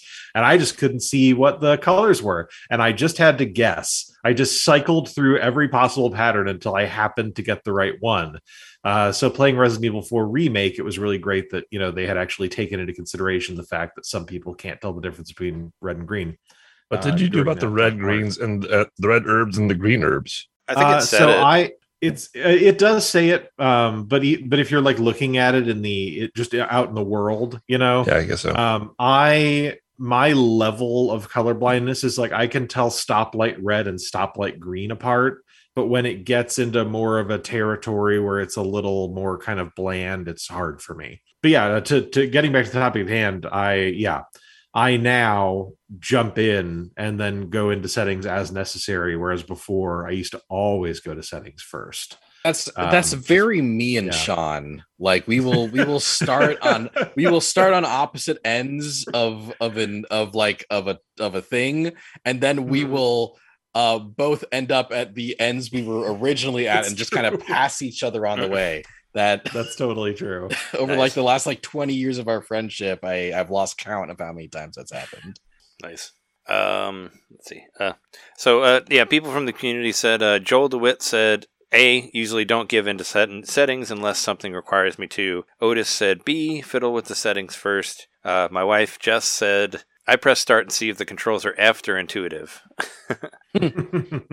Fair. Is that a setting? And the controls, do you want your controls F or intuitive? I wish, right? You could switch it from one to the other. I might want them F'd. I love those tank controls. Yeah, I want to make it F to see how weird it is. F'd around and find out. Fuchsia said, it depends on if it's PC or console. Audio always needs to be adjusted on PC games. But Switch games, you can press play and go. And also, if you're listening, Fuchsia, I wanted to say sorry about Avocado. I just found out online that she lost a cat yesterday. So that's we send all the best to you for that. Yeah. And I think that was it for that one. I'm glad none of your listeners had trouble knowing what a video game was. Yeah. I'm glad no one picked C. The second question was, you just rolled credits on a game you've been anticipating and waiting for years, loving every minute. Now you A, go to New Game Plus /post game, unwilling for the party to stop, unwilling to let go. B, go outside, touch grass, need to breathe a moment before starting something else. C, hardcore, close and delete data, yank the game out, insert, launch, next adventure. My backlog's so big, I can't not hit the next button. Or my favorite one is D. That was the top of the mountain. There will be nothing better. Swears off gaming, snaps controller over knee, and burns system in effigy, turning away from the medium in its entirety, never to return. I don't think anybody's ever going to answer that one, but there you go. I mean, if I had, why would I be here on this game? Yeah, right. Because you like suffering. Yeah, exactly. Yeah. I think, the person who asked this, Hutch, I think he has an idea of the way I play games. I basically try to do as much as I can before the end of the game. So even though on this show I say many a times that I'll go back and play a game again, I rarely ever do. Yeah, I mostly just move on to the next thing. Sure. But if it's a big game like Xenoblade or Zelda or whatever, I'll try to do all the things that I want to do before I actually go to the final part. Sure. So then when I get there, I'll stop playing it for a while, unless there's DLC, and then I'll come back. Right. Actually, yeah, our play styles are very similar. I'm basically the same way. Once the credits roll, I will want to play a game again or start a game over, and my brain does not allow me to look back once the credits have rolled. I will love a game. I played through Pokemon Scarlet. I devoured that game. Violet. I played through Pokemon Violet, devoured that game. Ran credits, listened to Ed Sheeran for a little while. Yeah, you had to. Yeah, not by choice. Yeah, fucking by necessity. I listened to Ed Sheeran, and I was really interested to find out what the post game was. Right, I was really it's Pokemon has been so bad at post games lately, but I want to see if Violet comes back with something that interests me. And then credits rolled. I turned off the system. I went to bed. And I never turned the game back on again, even though I was interested in finding out what the post game was. I actually did I turned it back on months later because of the prehistoric Suicune event. But yeah, if it weren't for that, I probably never would have touched the post game. I do think there's a difference for me between New Game Plus and post game. New Game Plus, I'll never do, even if I want to. Post game, if I've got the right momentum going, I'll see what comes next. But it depends on what's there, I guess, right? If it's Yeah, but a lot of the times, seeing the credits is just a switch that flips in my brain. That's you're done, mission accomplished. What's next? Yeah. I think for Pokemon, I came back and I tried to find some of the legendary stuff. Until I got really annoyed with trying to find the things to open the gate, and then I just kind of stopped playing after that. But I was like, I will catch all of the Pokemon, and then I just, I didn't. I played it a little bit afterwards and moved on to the next. Right? thing. Yeah. But I love those If I 50 beat a hours. game, I think I'll try to go back and play whatever bonus content there is. Sure. Try to do that right away. But typically, I'll just move quickly on to the next game. Yeah. I always like start New Game Plus. If there's a New Game Plus, I will 100% of the time start New Game Plus. Whether or not I go past like the starting town after I start New Game Plus is basically a coin flip. Like I may just kind of begin that and then go like, yeah, this seems kind of fun. I'll go in with my stats and I'll just crush the story, or I'll try it on higher difficulty or whatever, and then I'll just never play the game again. But sometimes I get really into it and I do beat the game a second time. It depends entirely on, I don't know, the tides, the gravity that's being exerted on me by the moon. Who knows? But yeah, I guess out of all of you, I'm probably the most likely to do New Game Plus. But even for me, it's spotty. Yeah. It has to be something pretty important, I think, to do. New Yeah, Game Plus. Yeah. And unless it's Hitman, right, John? Like you played that game like a million times. Played that forever and ever. Yeah, 500 it's hours. never in the game for me.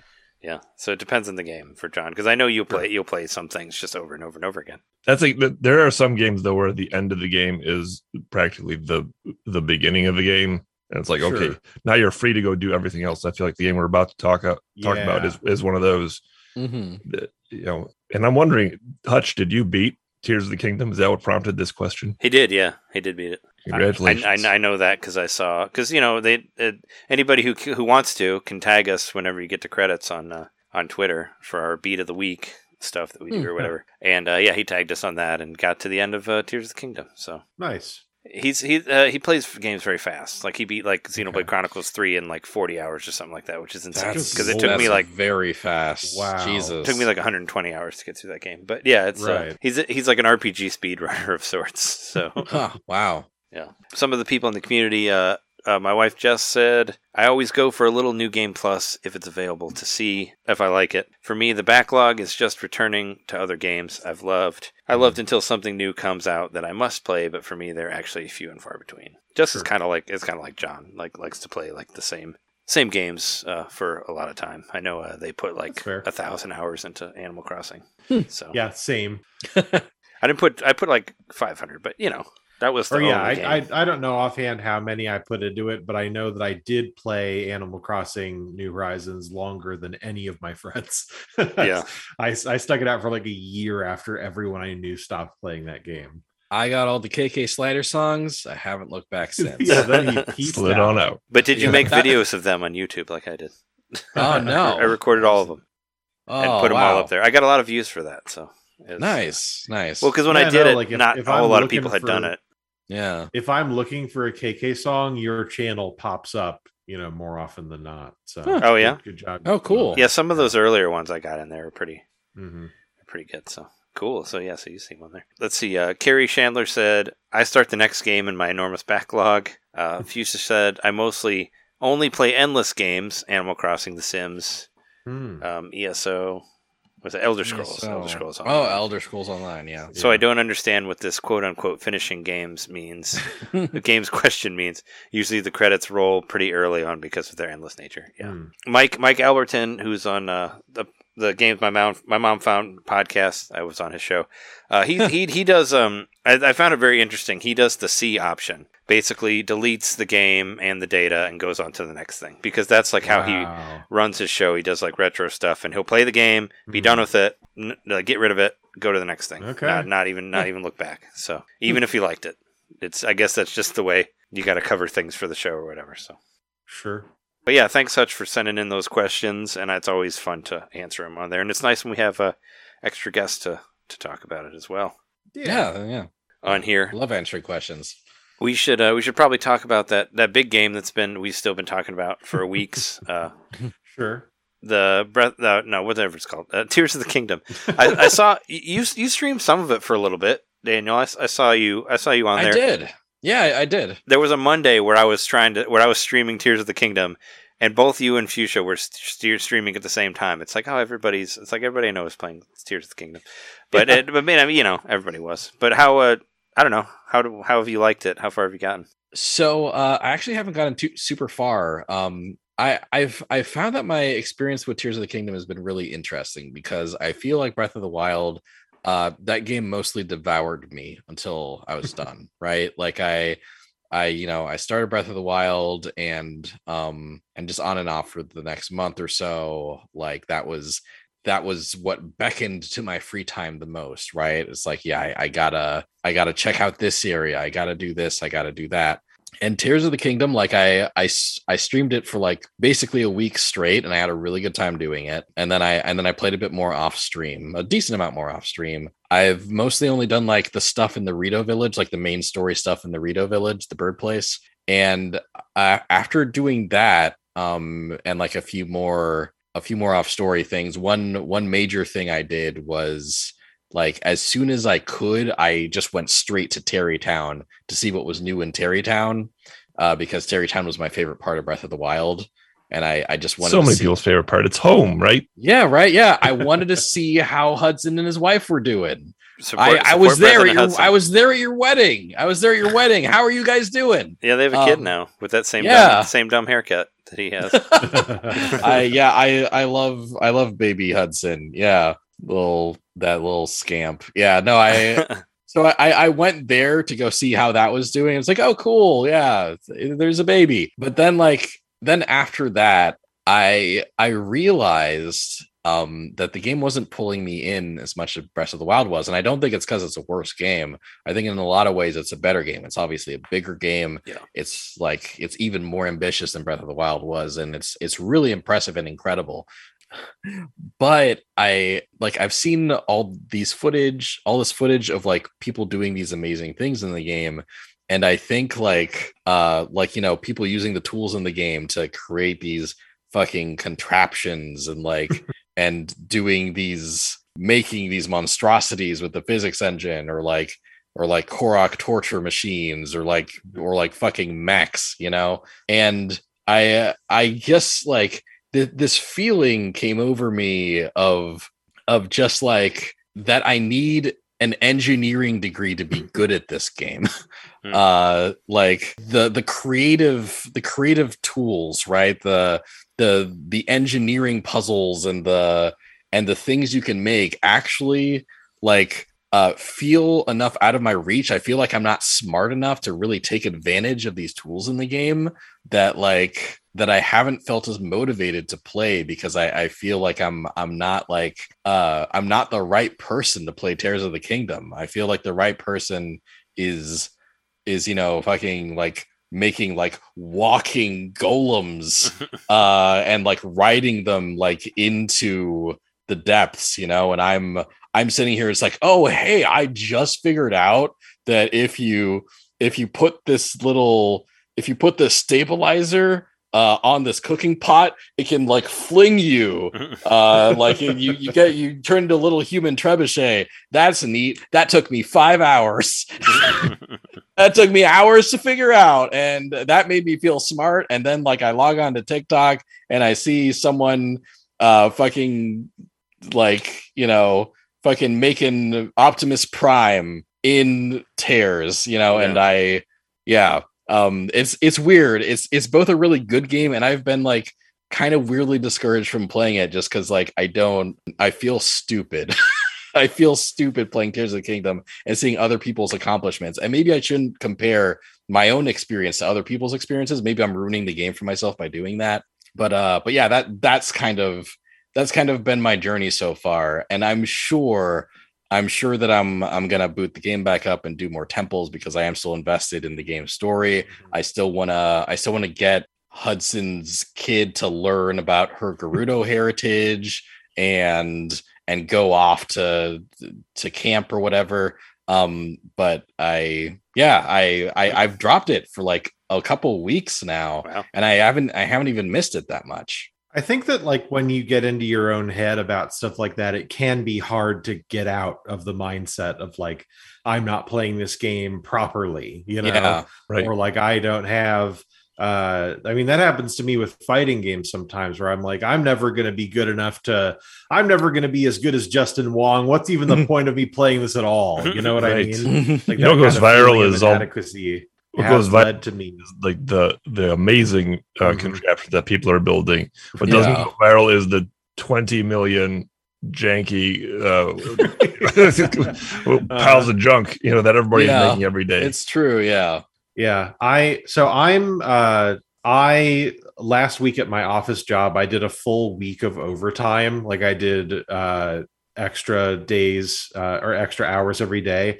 And so to reward myself this Friday when I get paid, I'm getting Tears of the Kingdom and I'm getting Street Fighter 6. Yeah. And I've been looking forward to Tears of the Kingdom for a while. And there is an extent in the back of my mind where I'm like, man, I'm never going to be able to, make a Jeep with a full suspension like I saw in this one TikTok. There is an extent to where I have that in mind. But I think the reason that I haven't been put off from playing the game by, kind of being exposed to that extremely creative and engineering-minded side of the fandom is that I'm most excited about the depths.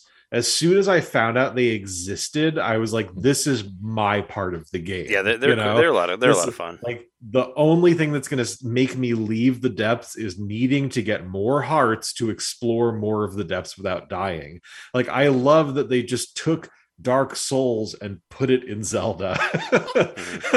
That's great for me. It's a really fun part of the game without spoiling anything. It's just fun to go around in the dark and throw your bright blooms around and lighten up the place bit by bit. They've come upon something very enticing and addictive. Just exploring the dark and throwing little bits of light everywhere. Yeah, I'm super ready for that part of the game. I think that's going to be a lot of fun for me. And I mean, you can go. I mean, what's great is, and we've talked about this for the past I don't know how many episodes, but you can kind of do whatever you want, and that's basically what I've been kind of doing with it. I've just been finding shrines. I have 121 shrines now, and I have 27 hearts, I think. So I'm just in 3 wheels of endurance or whatever the fuck.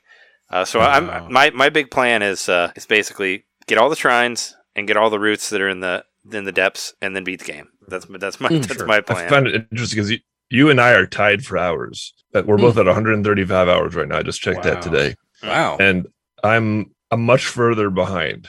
but it's like, what are you doing? I mean, that's the thing is you can do whatever you want. Well, you can play it your own way.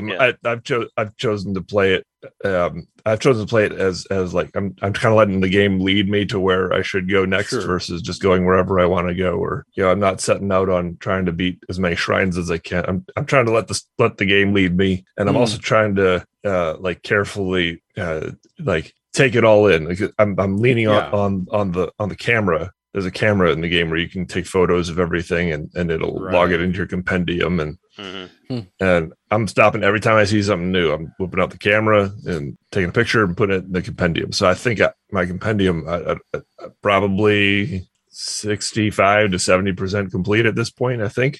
I mean, that's a mission. Oh, that's a mission in the game. So because you get once you get past the Hatino lab stuff or whatever, there is a thing where it's where you do have to complete the whole compendium. That's its own side mission. So once I got there, it's like, oh man, I only have 2 monsters that I took pictures of. Maybe I had nothing in my compendium, but So we're playing it in different ways, and maybe I'm making progress in some way that is not apparent to me yet because I haven't gotten the reward or whatever for doing the compendium and taking it slow, but.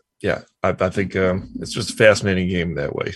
You can take it at your own pace, play it your own way. That's true. Even though I do, I think I mentioned it I'm sure I mentioned it on our Patreon where we talked about our ranking of all the Zelda games.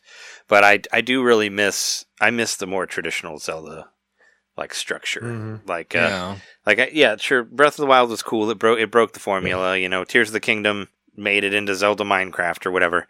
I miss the stuff that's more that's a little bit more linear, I guess, or I guess where the story was a lot of stuff for me. When I make it through something as long as Xenoblade Chronicles or whatever, it's the story that pulls me through it. It's I'm sure you played 3, right, Daniel? I remember you playing Xenoblade or being on for Xenoblade 1, right? Did you ever get to play 3?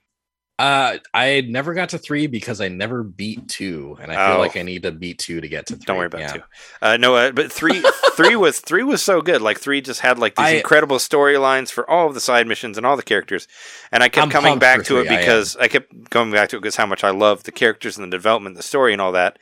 And Tears of the Kingdom just doesn't have that for me. Yeah. I don't feel give a ya. shit about CC and Reed or whoever the fuck else is in this game. Like, I really don't care. I'm just looking for interesting shrines. Like, I don't think the stories are that interesting. Like, I guess the flashbacks with Zelda and Rauru or whatever his name is are kind of cool, but Right. it did not like have me as invested as I was in Xenoblade. Like, no way. I think the opposite. I think I like the story a lot. I mean, I haven't played Xenoblade, so I'm not comparing it to that. But I think I like the story a whole lot in this game. I think the not only the flashbacks I think are telling an interesting story so far from where it's going, but the environmental storytelling, which is a term I like to use frequently on this podcast, just the fact that you walk around and you're experiencing this, oncoming doom with all these different people who have their own take on it. And I just ran across a side story with, for instance, one of the characters is in a band, and he's a flute player.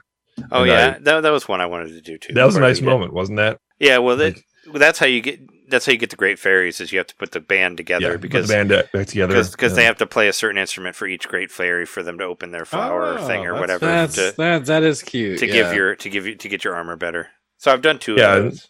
And one of them is a flute player, and he doesn't want to leave to go back to join the band until he fulfills a promise to a friend, and the way that he fulfills that promise is just like a nice little almost Studio Ghibli moment and all that. Like, that was really sweet, So I'm enjoying the story, and I'm just enjoying the whole game. I think it's superior to Breath of the Wild, as crazy as that still sounds to say. I'm with you on that. It's definitely better than Breath of the Wild. Yeah. I'm not saying that Breath of the Wild is better. I'm just saying I kind of miss the stories of the older games. I actually only beat Breath of the Wild recently. Like, I beat it like 3 weeks or a month ago. And that's because I got it, years ago, like not when it launched, but, years ago. And I booted it up, and I got to like Kakariko Village, and then I just stopped playing because it wasn't, even though I do think that Breath of the Wild really feels like a Zelda game, I don't think it's such a departure that, you're sitting there going like, this isn't Zelda. There is an extent to which, you're used in previous Zelda games to the game unfolding in a certain way and having a certain structure. And Breath of the Wild very much does not have that structure.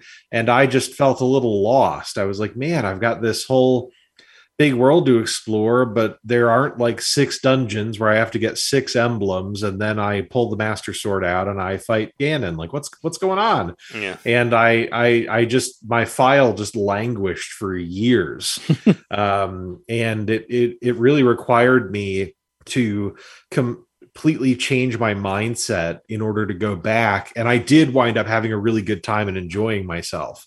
But yeah, I'm a longtime Zelda fan, and a part of my soul definitely pines for a more traditional Zelda adventure. And I hope that, even though I really loved Breath of the Wild, even though I'm really looking forward to Tears of the Kingdom, I do hope that, we get to have kind of more traditional Zelda games in the future that don't just feel like little retro throwbacks that were done by the B team, There's room for that. Stuff. If you listen to, I want that too. Listen to the Kit and Krista podcast like 2 weeks ago, they mentioned how when they were at Nintendo, there was still love for 2D Zelda, and they're still trying to make 2D Zelda a priority. So there must be something they're working on still. I think the four of us need to collectively figure out which big indie developer has been really quiet for the last 3 years.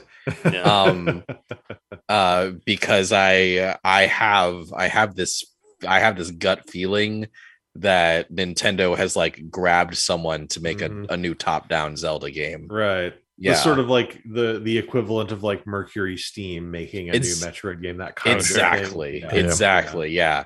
Yeah, I think. Oh no, they gave it to Konami like they did Metroid. Konami's been silent for so long. They're doing Zelda, Other Z. Yeah. Other Z. Yeah.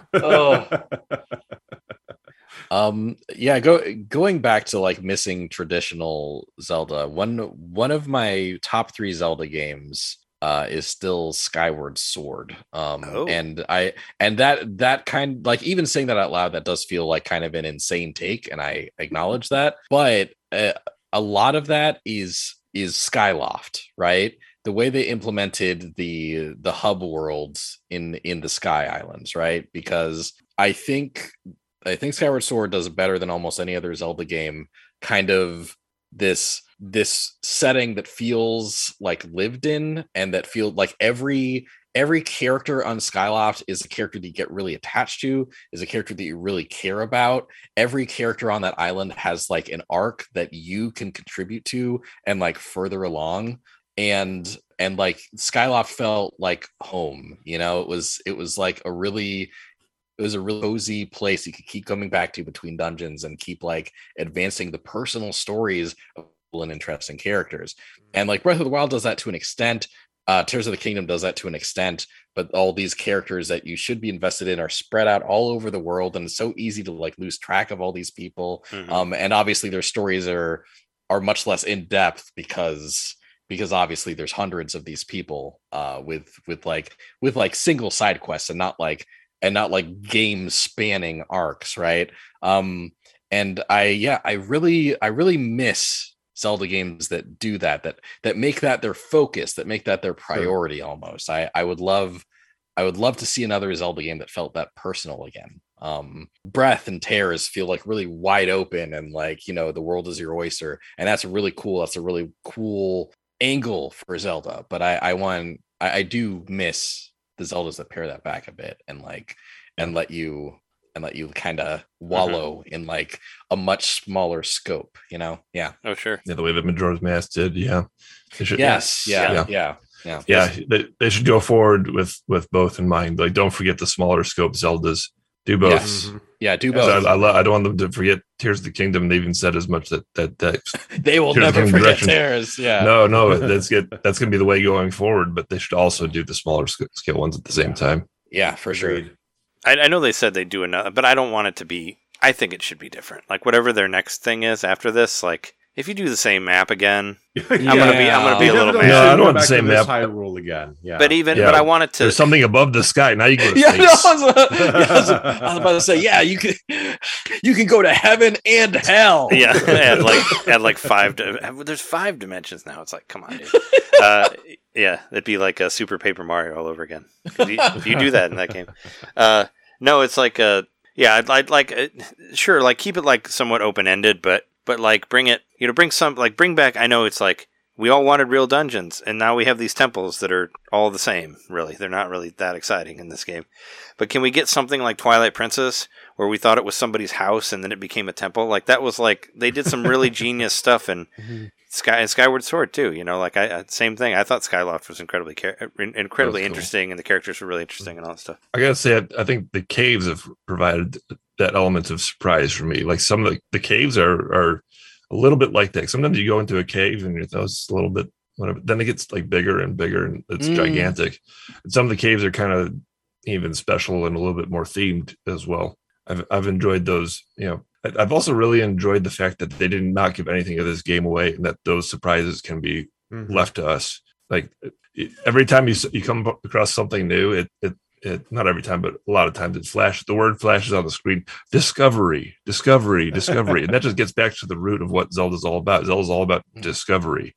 They thought that through, even to the marketing, to where they just decided, you know, this time we're not going to say anything.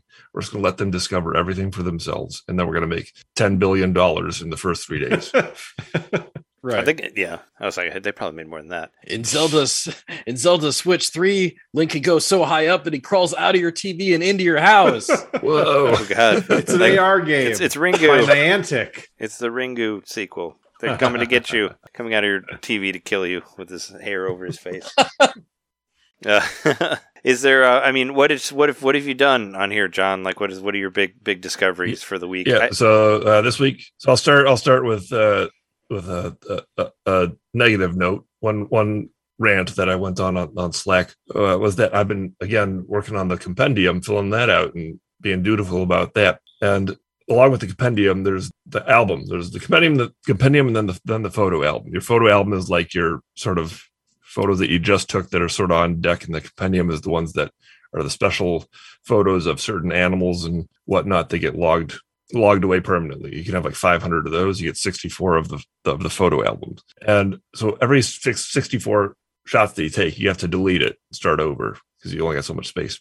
Now that said, I go to the dye shop, and the dye guy tells me that, oh, I want a photo of this for reference.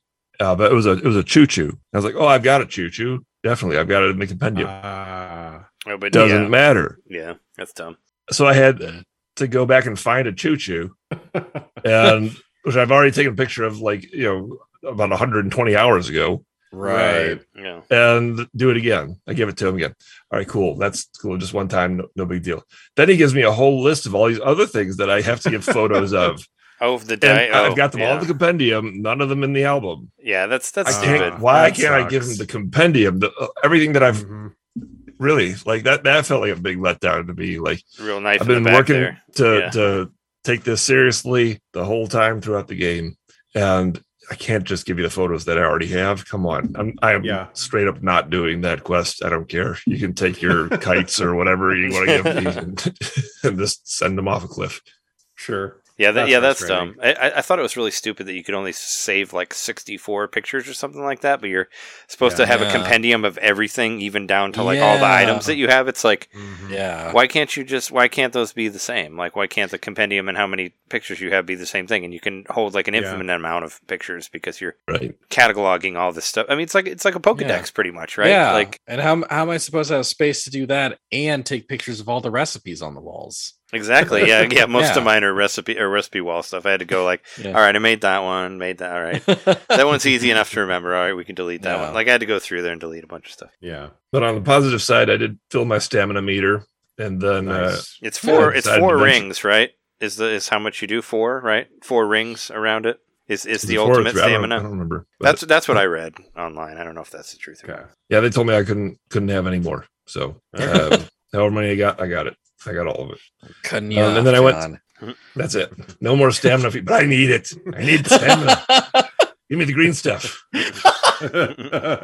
I went to so far I've completed 2 dungeons, and I decided to finally try and venture into another one. And I went to Zora's Domain. So I got all the way up into the sky, and I'm in. I don't know if I'm in the dungeon yet, or if I'm on the path to the dungeon, but I'm up there in the sky with Sidon.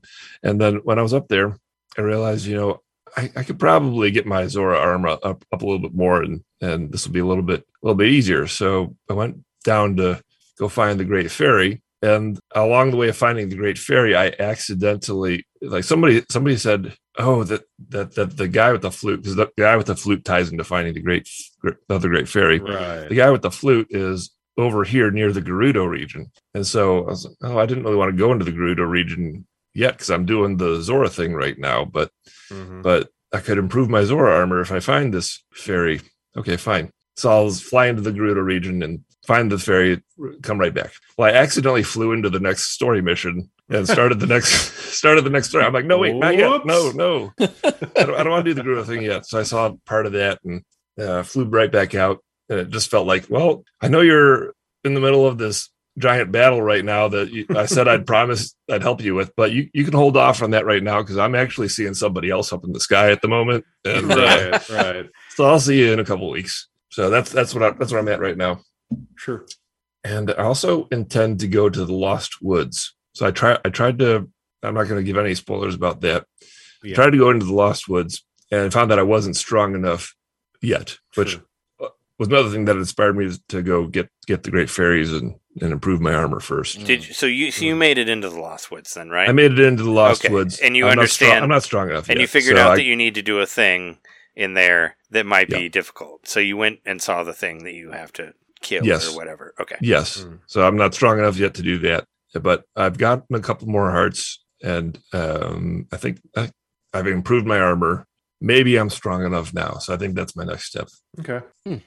Yeah, it's that whole part. I found that by accident. I mentioned it last week. I found the forest by accident, and then I went down there and killed the thing that you need to do the next thing. And it helps kind of further the story along and all that. It's pretty. I also got to mention my name. My name was I bear a butt because there's an area in the game called, it's spelled this way, IBARRABUTTE. That's Ibera Butt. Sure. It's got to be a I'm joke, sure, right? I'm sure it's supposed to be Ibara Butte. You're right. Yeah. Ibera Butt, though, like. Yeah.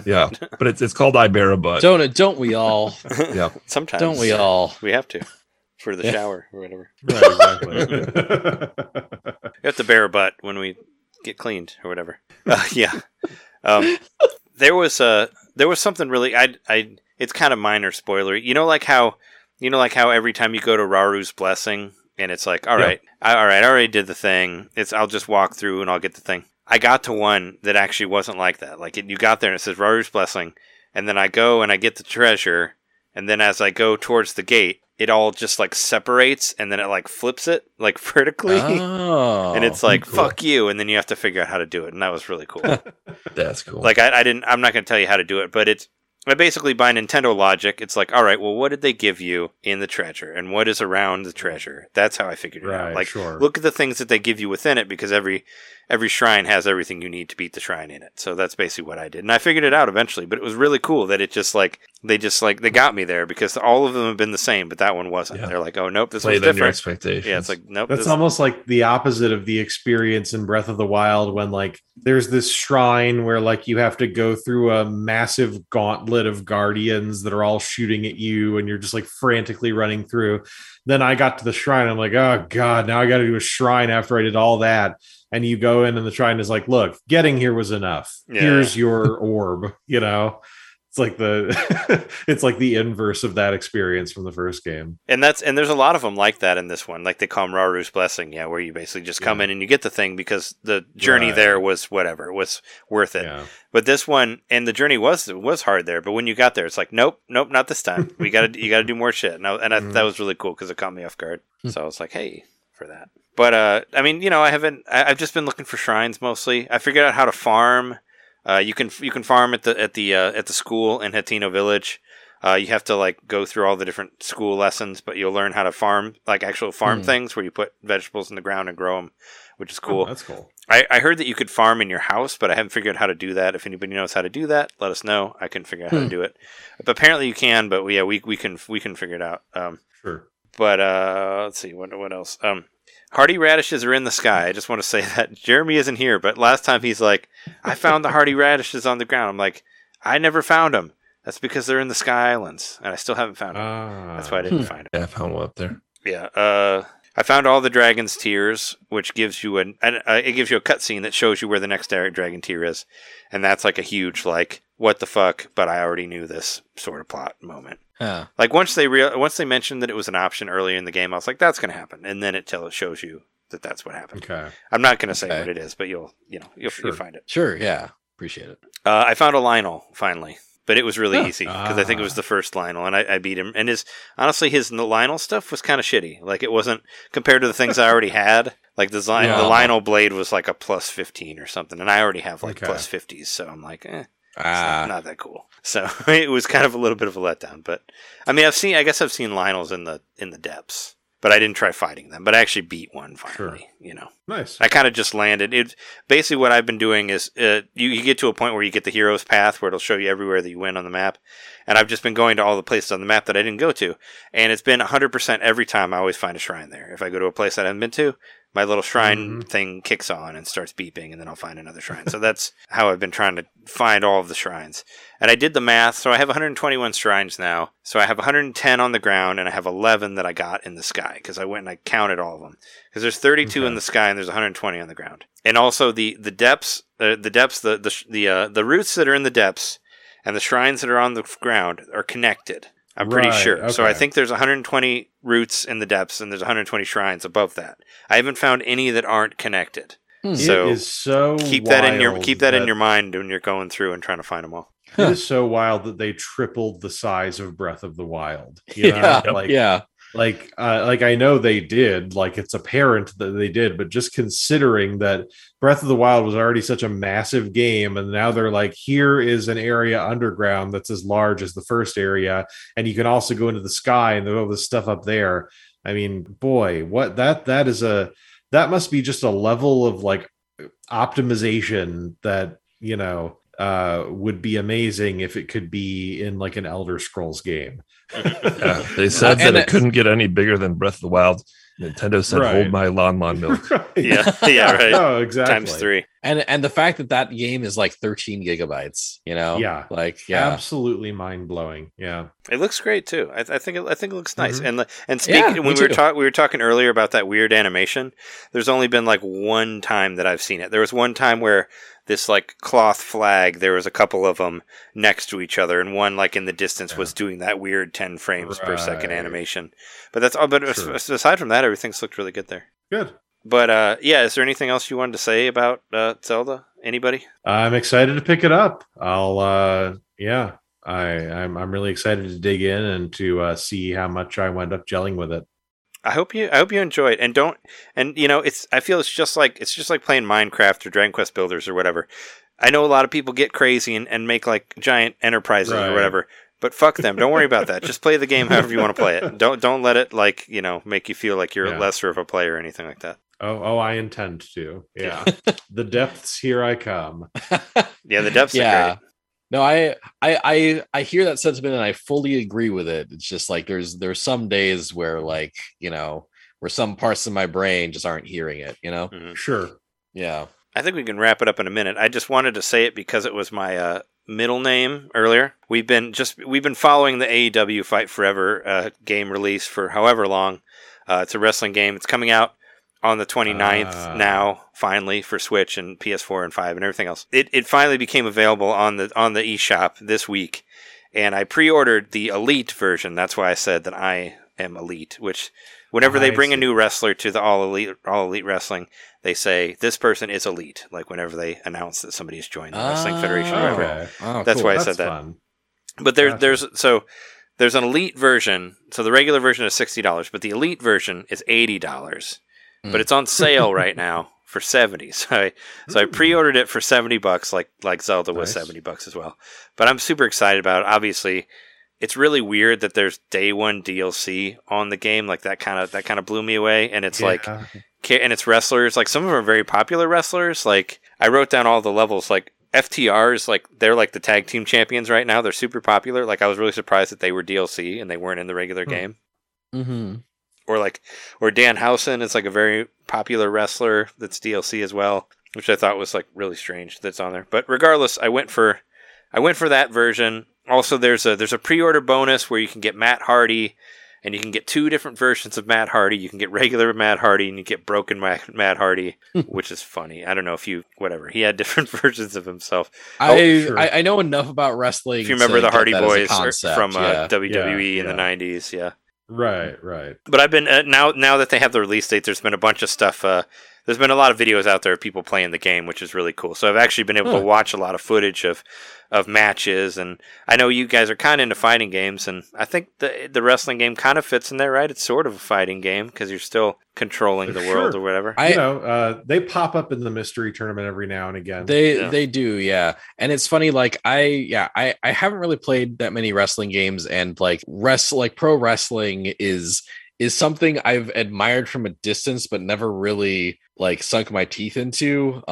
Partially just because like it feels almost like comic books, right? Where like if you didn't get in at a certain point, like good luck, buddy. Good luck, like finding a good entry point in the lore of all these matches and stuff. And it's funny that like AEW was the closest I got to like getting into wrestling because like, oh hey, fresh start, like a reboot of all this wrestling lore. Like if I start now, it's like it's like a fresh starting point, and I can kind of follow along these storylines without being lost. And then I waited too long to do that, and now AEW is like a big thing. Yeah, has a whole bunch of lore, and B, like AEW started buying the rights to all these WWE fighters and fighters from these Japanese leagues, and they're bringing their own baggage into this setting. So like now it's still like comic books. Sure. Yeah. I mean, well, AEW is actually a spinoff of New Japan Pro Wrestling, so it was already like within that. It was already bringing stuff from Japanese wrestling and whatnot. And I think another hard thing to get into wrestling is you have to have cable, and if you don't have cable, how the fuck do you stay up on it? I have digital Yeah. cable that I pay for to watch it, but it's stupid. Like, I pay like $50 a month for it or whatever just to watch wrestling. But it, whatever. That's about the only way you can do it. So it's kind of hard to do. There was rumors that they made a deal with HBO Max or whatever it's called, that they were going to have AEW play through that. And if it does that, hopefully then more people will be able to jump on it. But what I tell is like the same as like with comics. If you want to get into it, just watch it after a pay-per-view. Whenever a pay-per-view happens, start watching it after then, because that's like the new phase. It's like the new phase of Marvel or whatever. They build up their Avengers as the pay-per-view, and then after that they start new stories that go to the next pay-per-view. So if you want to try to like jump into it, just try to jump in after a pay-per-view, and then it'll kind of build up from there. But if you're at all interested in the game, what you'll think is really cool is the game has a single-player career mode where you go through like the origin of AEW, and you will see the beginning of it from the very start. So you will get your comic book feeling of starting from issue 1. So and they're actually incorporating full motion videos in there of actual footage from AEW events and all that, which I'm very excited about. I think that's incredibly cool. I dig that. That's cool. It kind of reminds me of that Atari 50th anniversary collection, kind of, like where it's like what John and Jeremy were saying about it. AEW 3-year 30th anniversary. They're like 4 years. I mean, they started in 2019, but still like. But I think it's an awesome, I think it's a great idea, like where you can pick whatever wrestler you want to be, or you can create your own wrestler as well and put yourself in there, and you will go through the creation of AEW and how they came from New Japan Pro Wrestling to what they are now, and how they, going up against WWE. I'm sure WWE won't be in there, but still, like, I'm very excited about it. Nice. Popeye rides again. Yeah, and you can make Popeye again if you want. I don't know if you can do. I don't know anything about the Creator Wrestler. They said it was in there, but I haven't seen any footage of it yet. Yeah.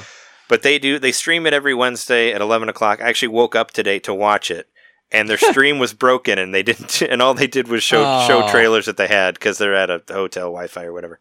But they Sting, Brody Lee, and Abaddon were all shown on there. I think I already knew they were in there, but whatever. But the cool thing about getting the Elite version is that I get to play it a day early, so I get to play it on the 28th instead of the 29th. So hopefully it'll come out like Tuesday night, and when that day comes, we will have early coverage of it on the 28th. So. I'm very excited about that. That's my big. I've talked about it. It's my other game of the year next to Tears of the Kingdom, because I've been waiting. I started watching AEW when it started, so I've been waiting for AEW game forever. And finally I get to fucking punch CM Punk in the face or whatever in the game. Nice, cool. So, I hope it's everything you dreamed. Yeah, I mean, it's supposed to pull from the original 64 stuff and all that. And the footage I've seen is great. I watched a video where you can pull a skateboard out from under the ring, and you can skate like through. You can skateboard on it, and you can do moves, and you can like jump into the guy and hit him with your skateboard. It looks like a shit ton of fun. Like I'm very very excited about it. Nice. But yeah, that's that. There were different versions with characters there, but I think I think we can call this an episode. Yeah, cool. Man. Is there anything anybody else wanted to say on here before we wrap it up? Thanks for having us on. Much appreciated. It's always fun to come on NintenDomain and to make your episodes run extremely long by going off topic. Yeah, I thought we did great stuff. Oh yeah, and let everybody know once again where to find you on Patreon, streaming, YouTube, all that stuff. Mm-hmm. Right, patreon.com/beepboop group, where you can check out Beep Boop Soup for $1. For $5, you can get access to our Discord and also get like bonus content like deleted scenes, that kind of thing. Twitch.tv/THORESZ. I stream on Monday nights, Friday nights, and Saturday nights. And actually, next Friday, I will be doing a stream where I figure out what I'm streaming for the rest of the year. I'll be taking viewer input. I will have polls that will help decide what my next full playthrough of like a big long game is going to be. So if you want input on that, if you want to tell me to play Wario World or whatever, then come on down. And the VODs for that are on youtube.com/THORESZ. And Sean is intermittently involved with all of those things at different levels. Nice. I pop in, I'm like a jump scare every now and again. Yeah, when you never know. Expecting, I go, hey, I'm here. I'm fighting games or whatever. But yeah, it's like the old 60s Batman intro, where like sometimes Batwoman would be there in that intro, and you'd be like, right, this is going to be a good one. Yeah, Sean's my Batwoman. Yeah. It's like, oh wait, no, Sean is here. This is going to be a good episode, right? or a good video, whatever. You've always said that about me, Daniel. You've always said Sean's my Batwoman, and I just am so appreciative of that. Yeah, man, always. Nice. And if you want to find extra stuff from us, patreon.com/NintenDomain podcast is where you can find it. And for just $1, you can hear all of our bonus episodes. We just put up our Zelda ranking, our ultimate Zelda game ranking, where we go through the 18 Zelda games that I consider to be mainline, and we go by the popularity. So we go by like how many they sold in order, and then we say where we would put it in our top whatever, and then we bring it all together in one list, and I think it's pretty good. We had a lot of ties at the end there, but I thought we had a pretty decent list in the end. And another cool thing is there's a trial. Now you can get a 7-day trial for the $5 level, and that's where you can watch the videos with the early videos that we do, and you can listen to the WART radio, which is where I put together a playlist of all the music that is all in all of the episodes for that month, and I put it into one thing. You can check all that out for 7 days for nothing, and just see what's on there. So yeah, check out the 7-day trial on Patreon and all that stuff. And also, I have twitch.tv/NintenDomain podcast. I stream on Monday nights. That's like the only day I do it. But I've been doing this countdown to AEW Fight Forever. So I'm going to play a different wrestling game every week until AEW comes out. So fun. I just played Legends of Wrestling 2 on GameCube, which was pretty fun. I did career mode with Eddie Guerrero and got a belt and some other shit. It was fun enough. I think I'm going to do the ECW 64 game next because I was a huge ECW guy in high school and college, and I didn't play much of that game, but I have it, so I think that's my next thing. But yeah, I'll keep playing one every week until AEW comes out, and I'll probably just stream that until I get bored of it, which may never happen. Who knows? You can also find us at youtube.com/NintenDomain podcast. You can find Jeremy at JMaxStack on Twitter, and myself at Nintendo_domain. And thanks everybody for listening. And we've been your hosts. I'm Trey Johnson. On Knitter. And our special guests, Daniel Forrest and Sean. Thank you so much for joining us, and thanks everybody for listening. We will see you next time. See you next time. Well, I won't. They will. Well, yeah. See those guys next time. See ya. See ya.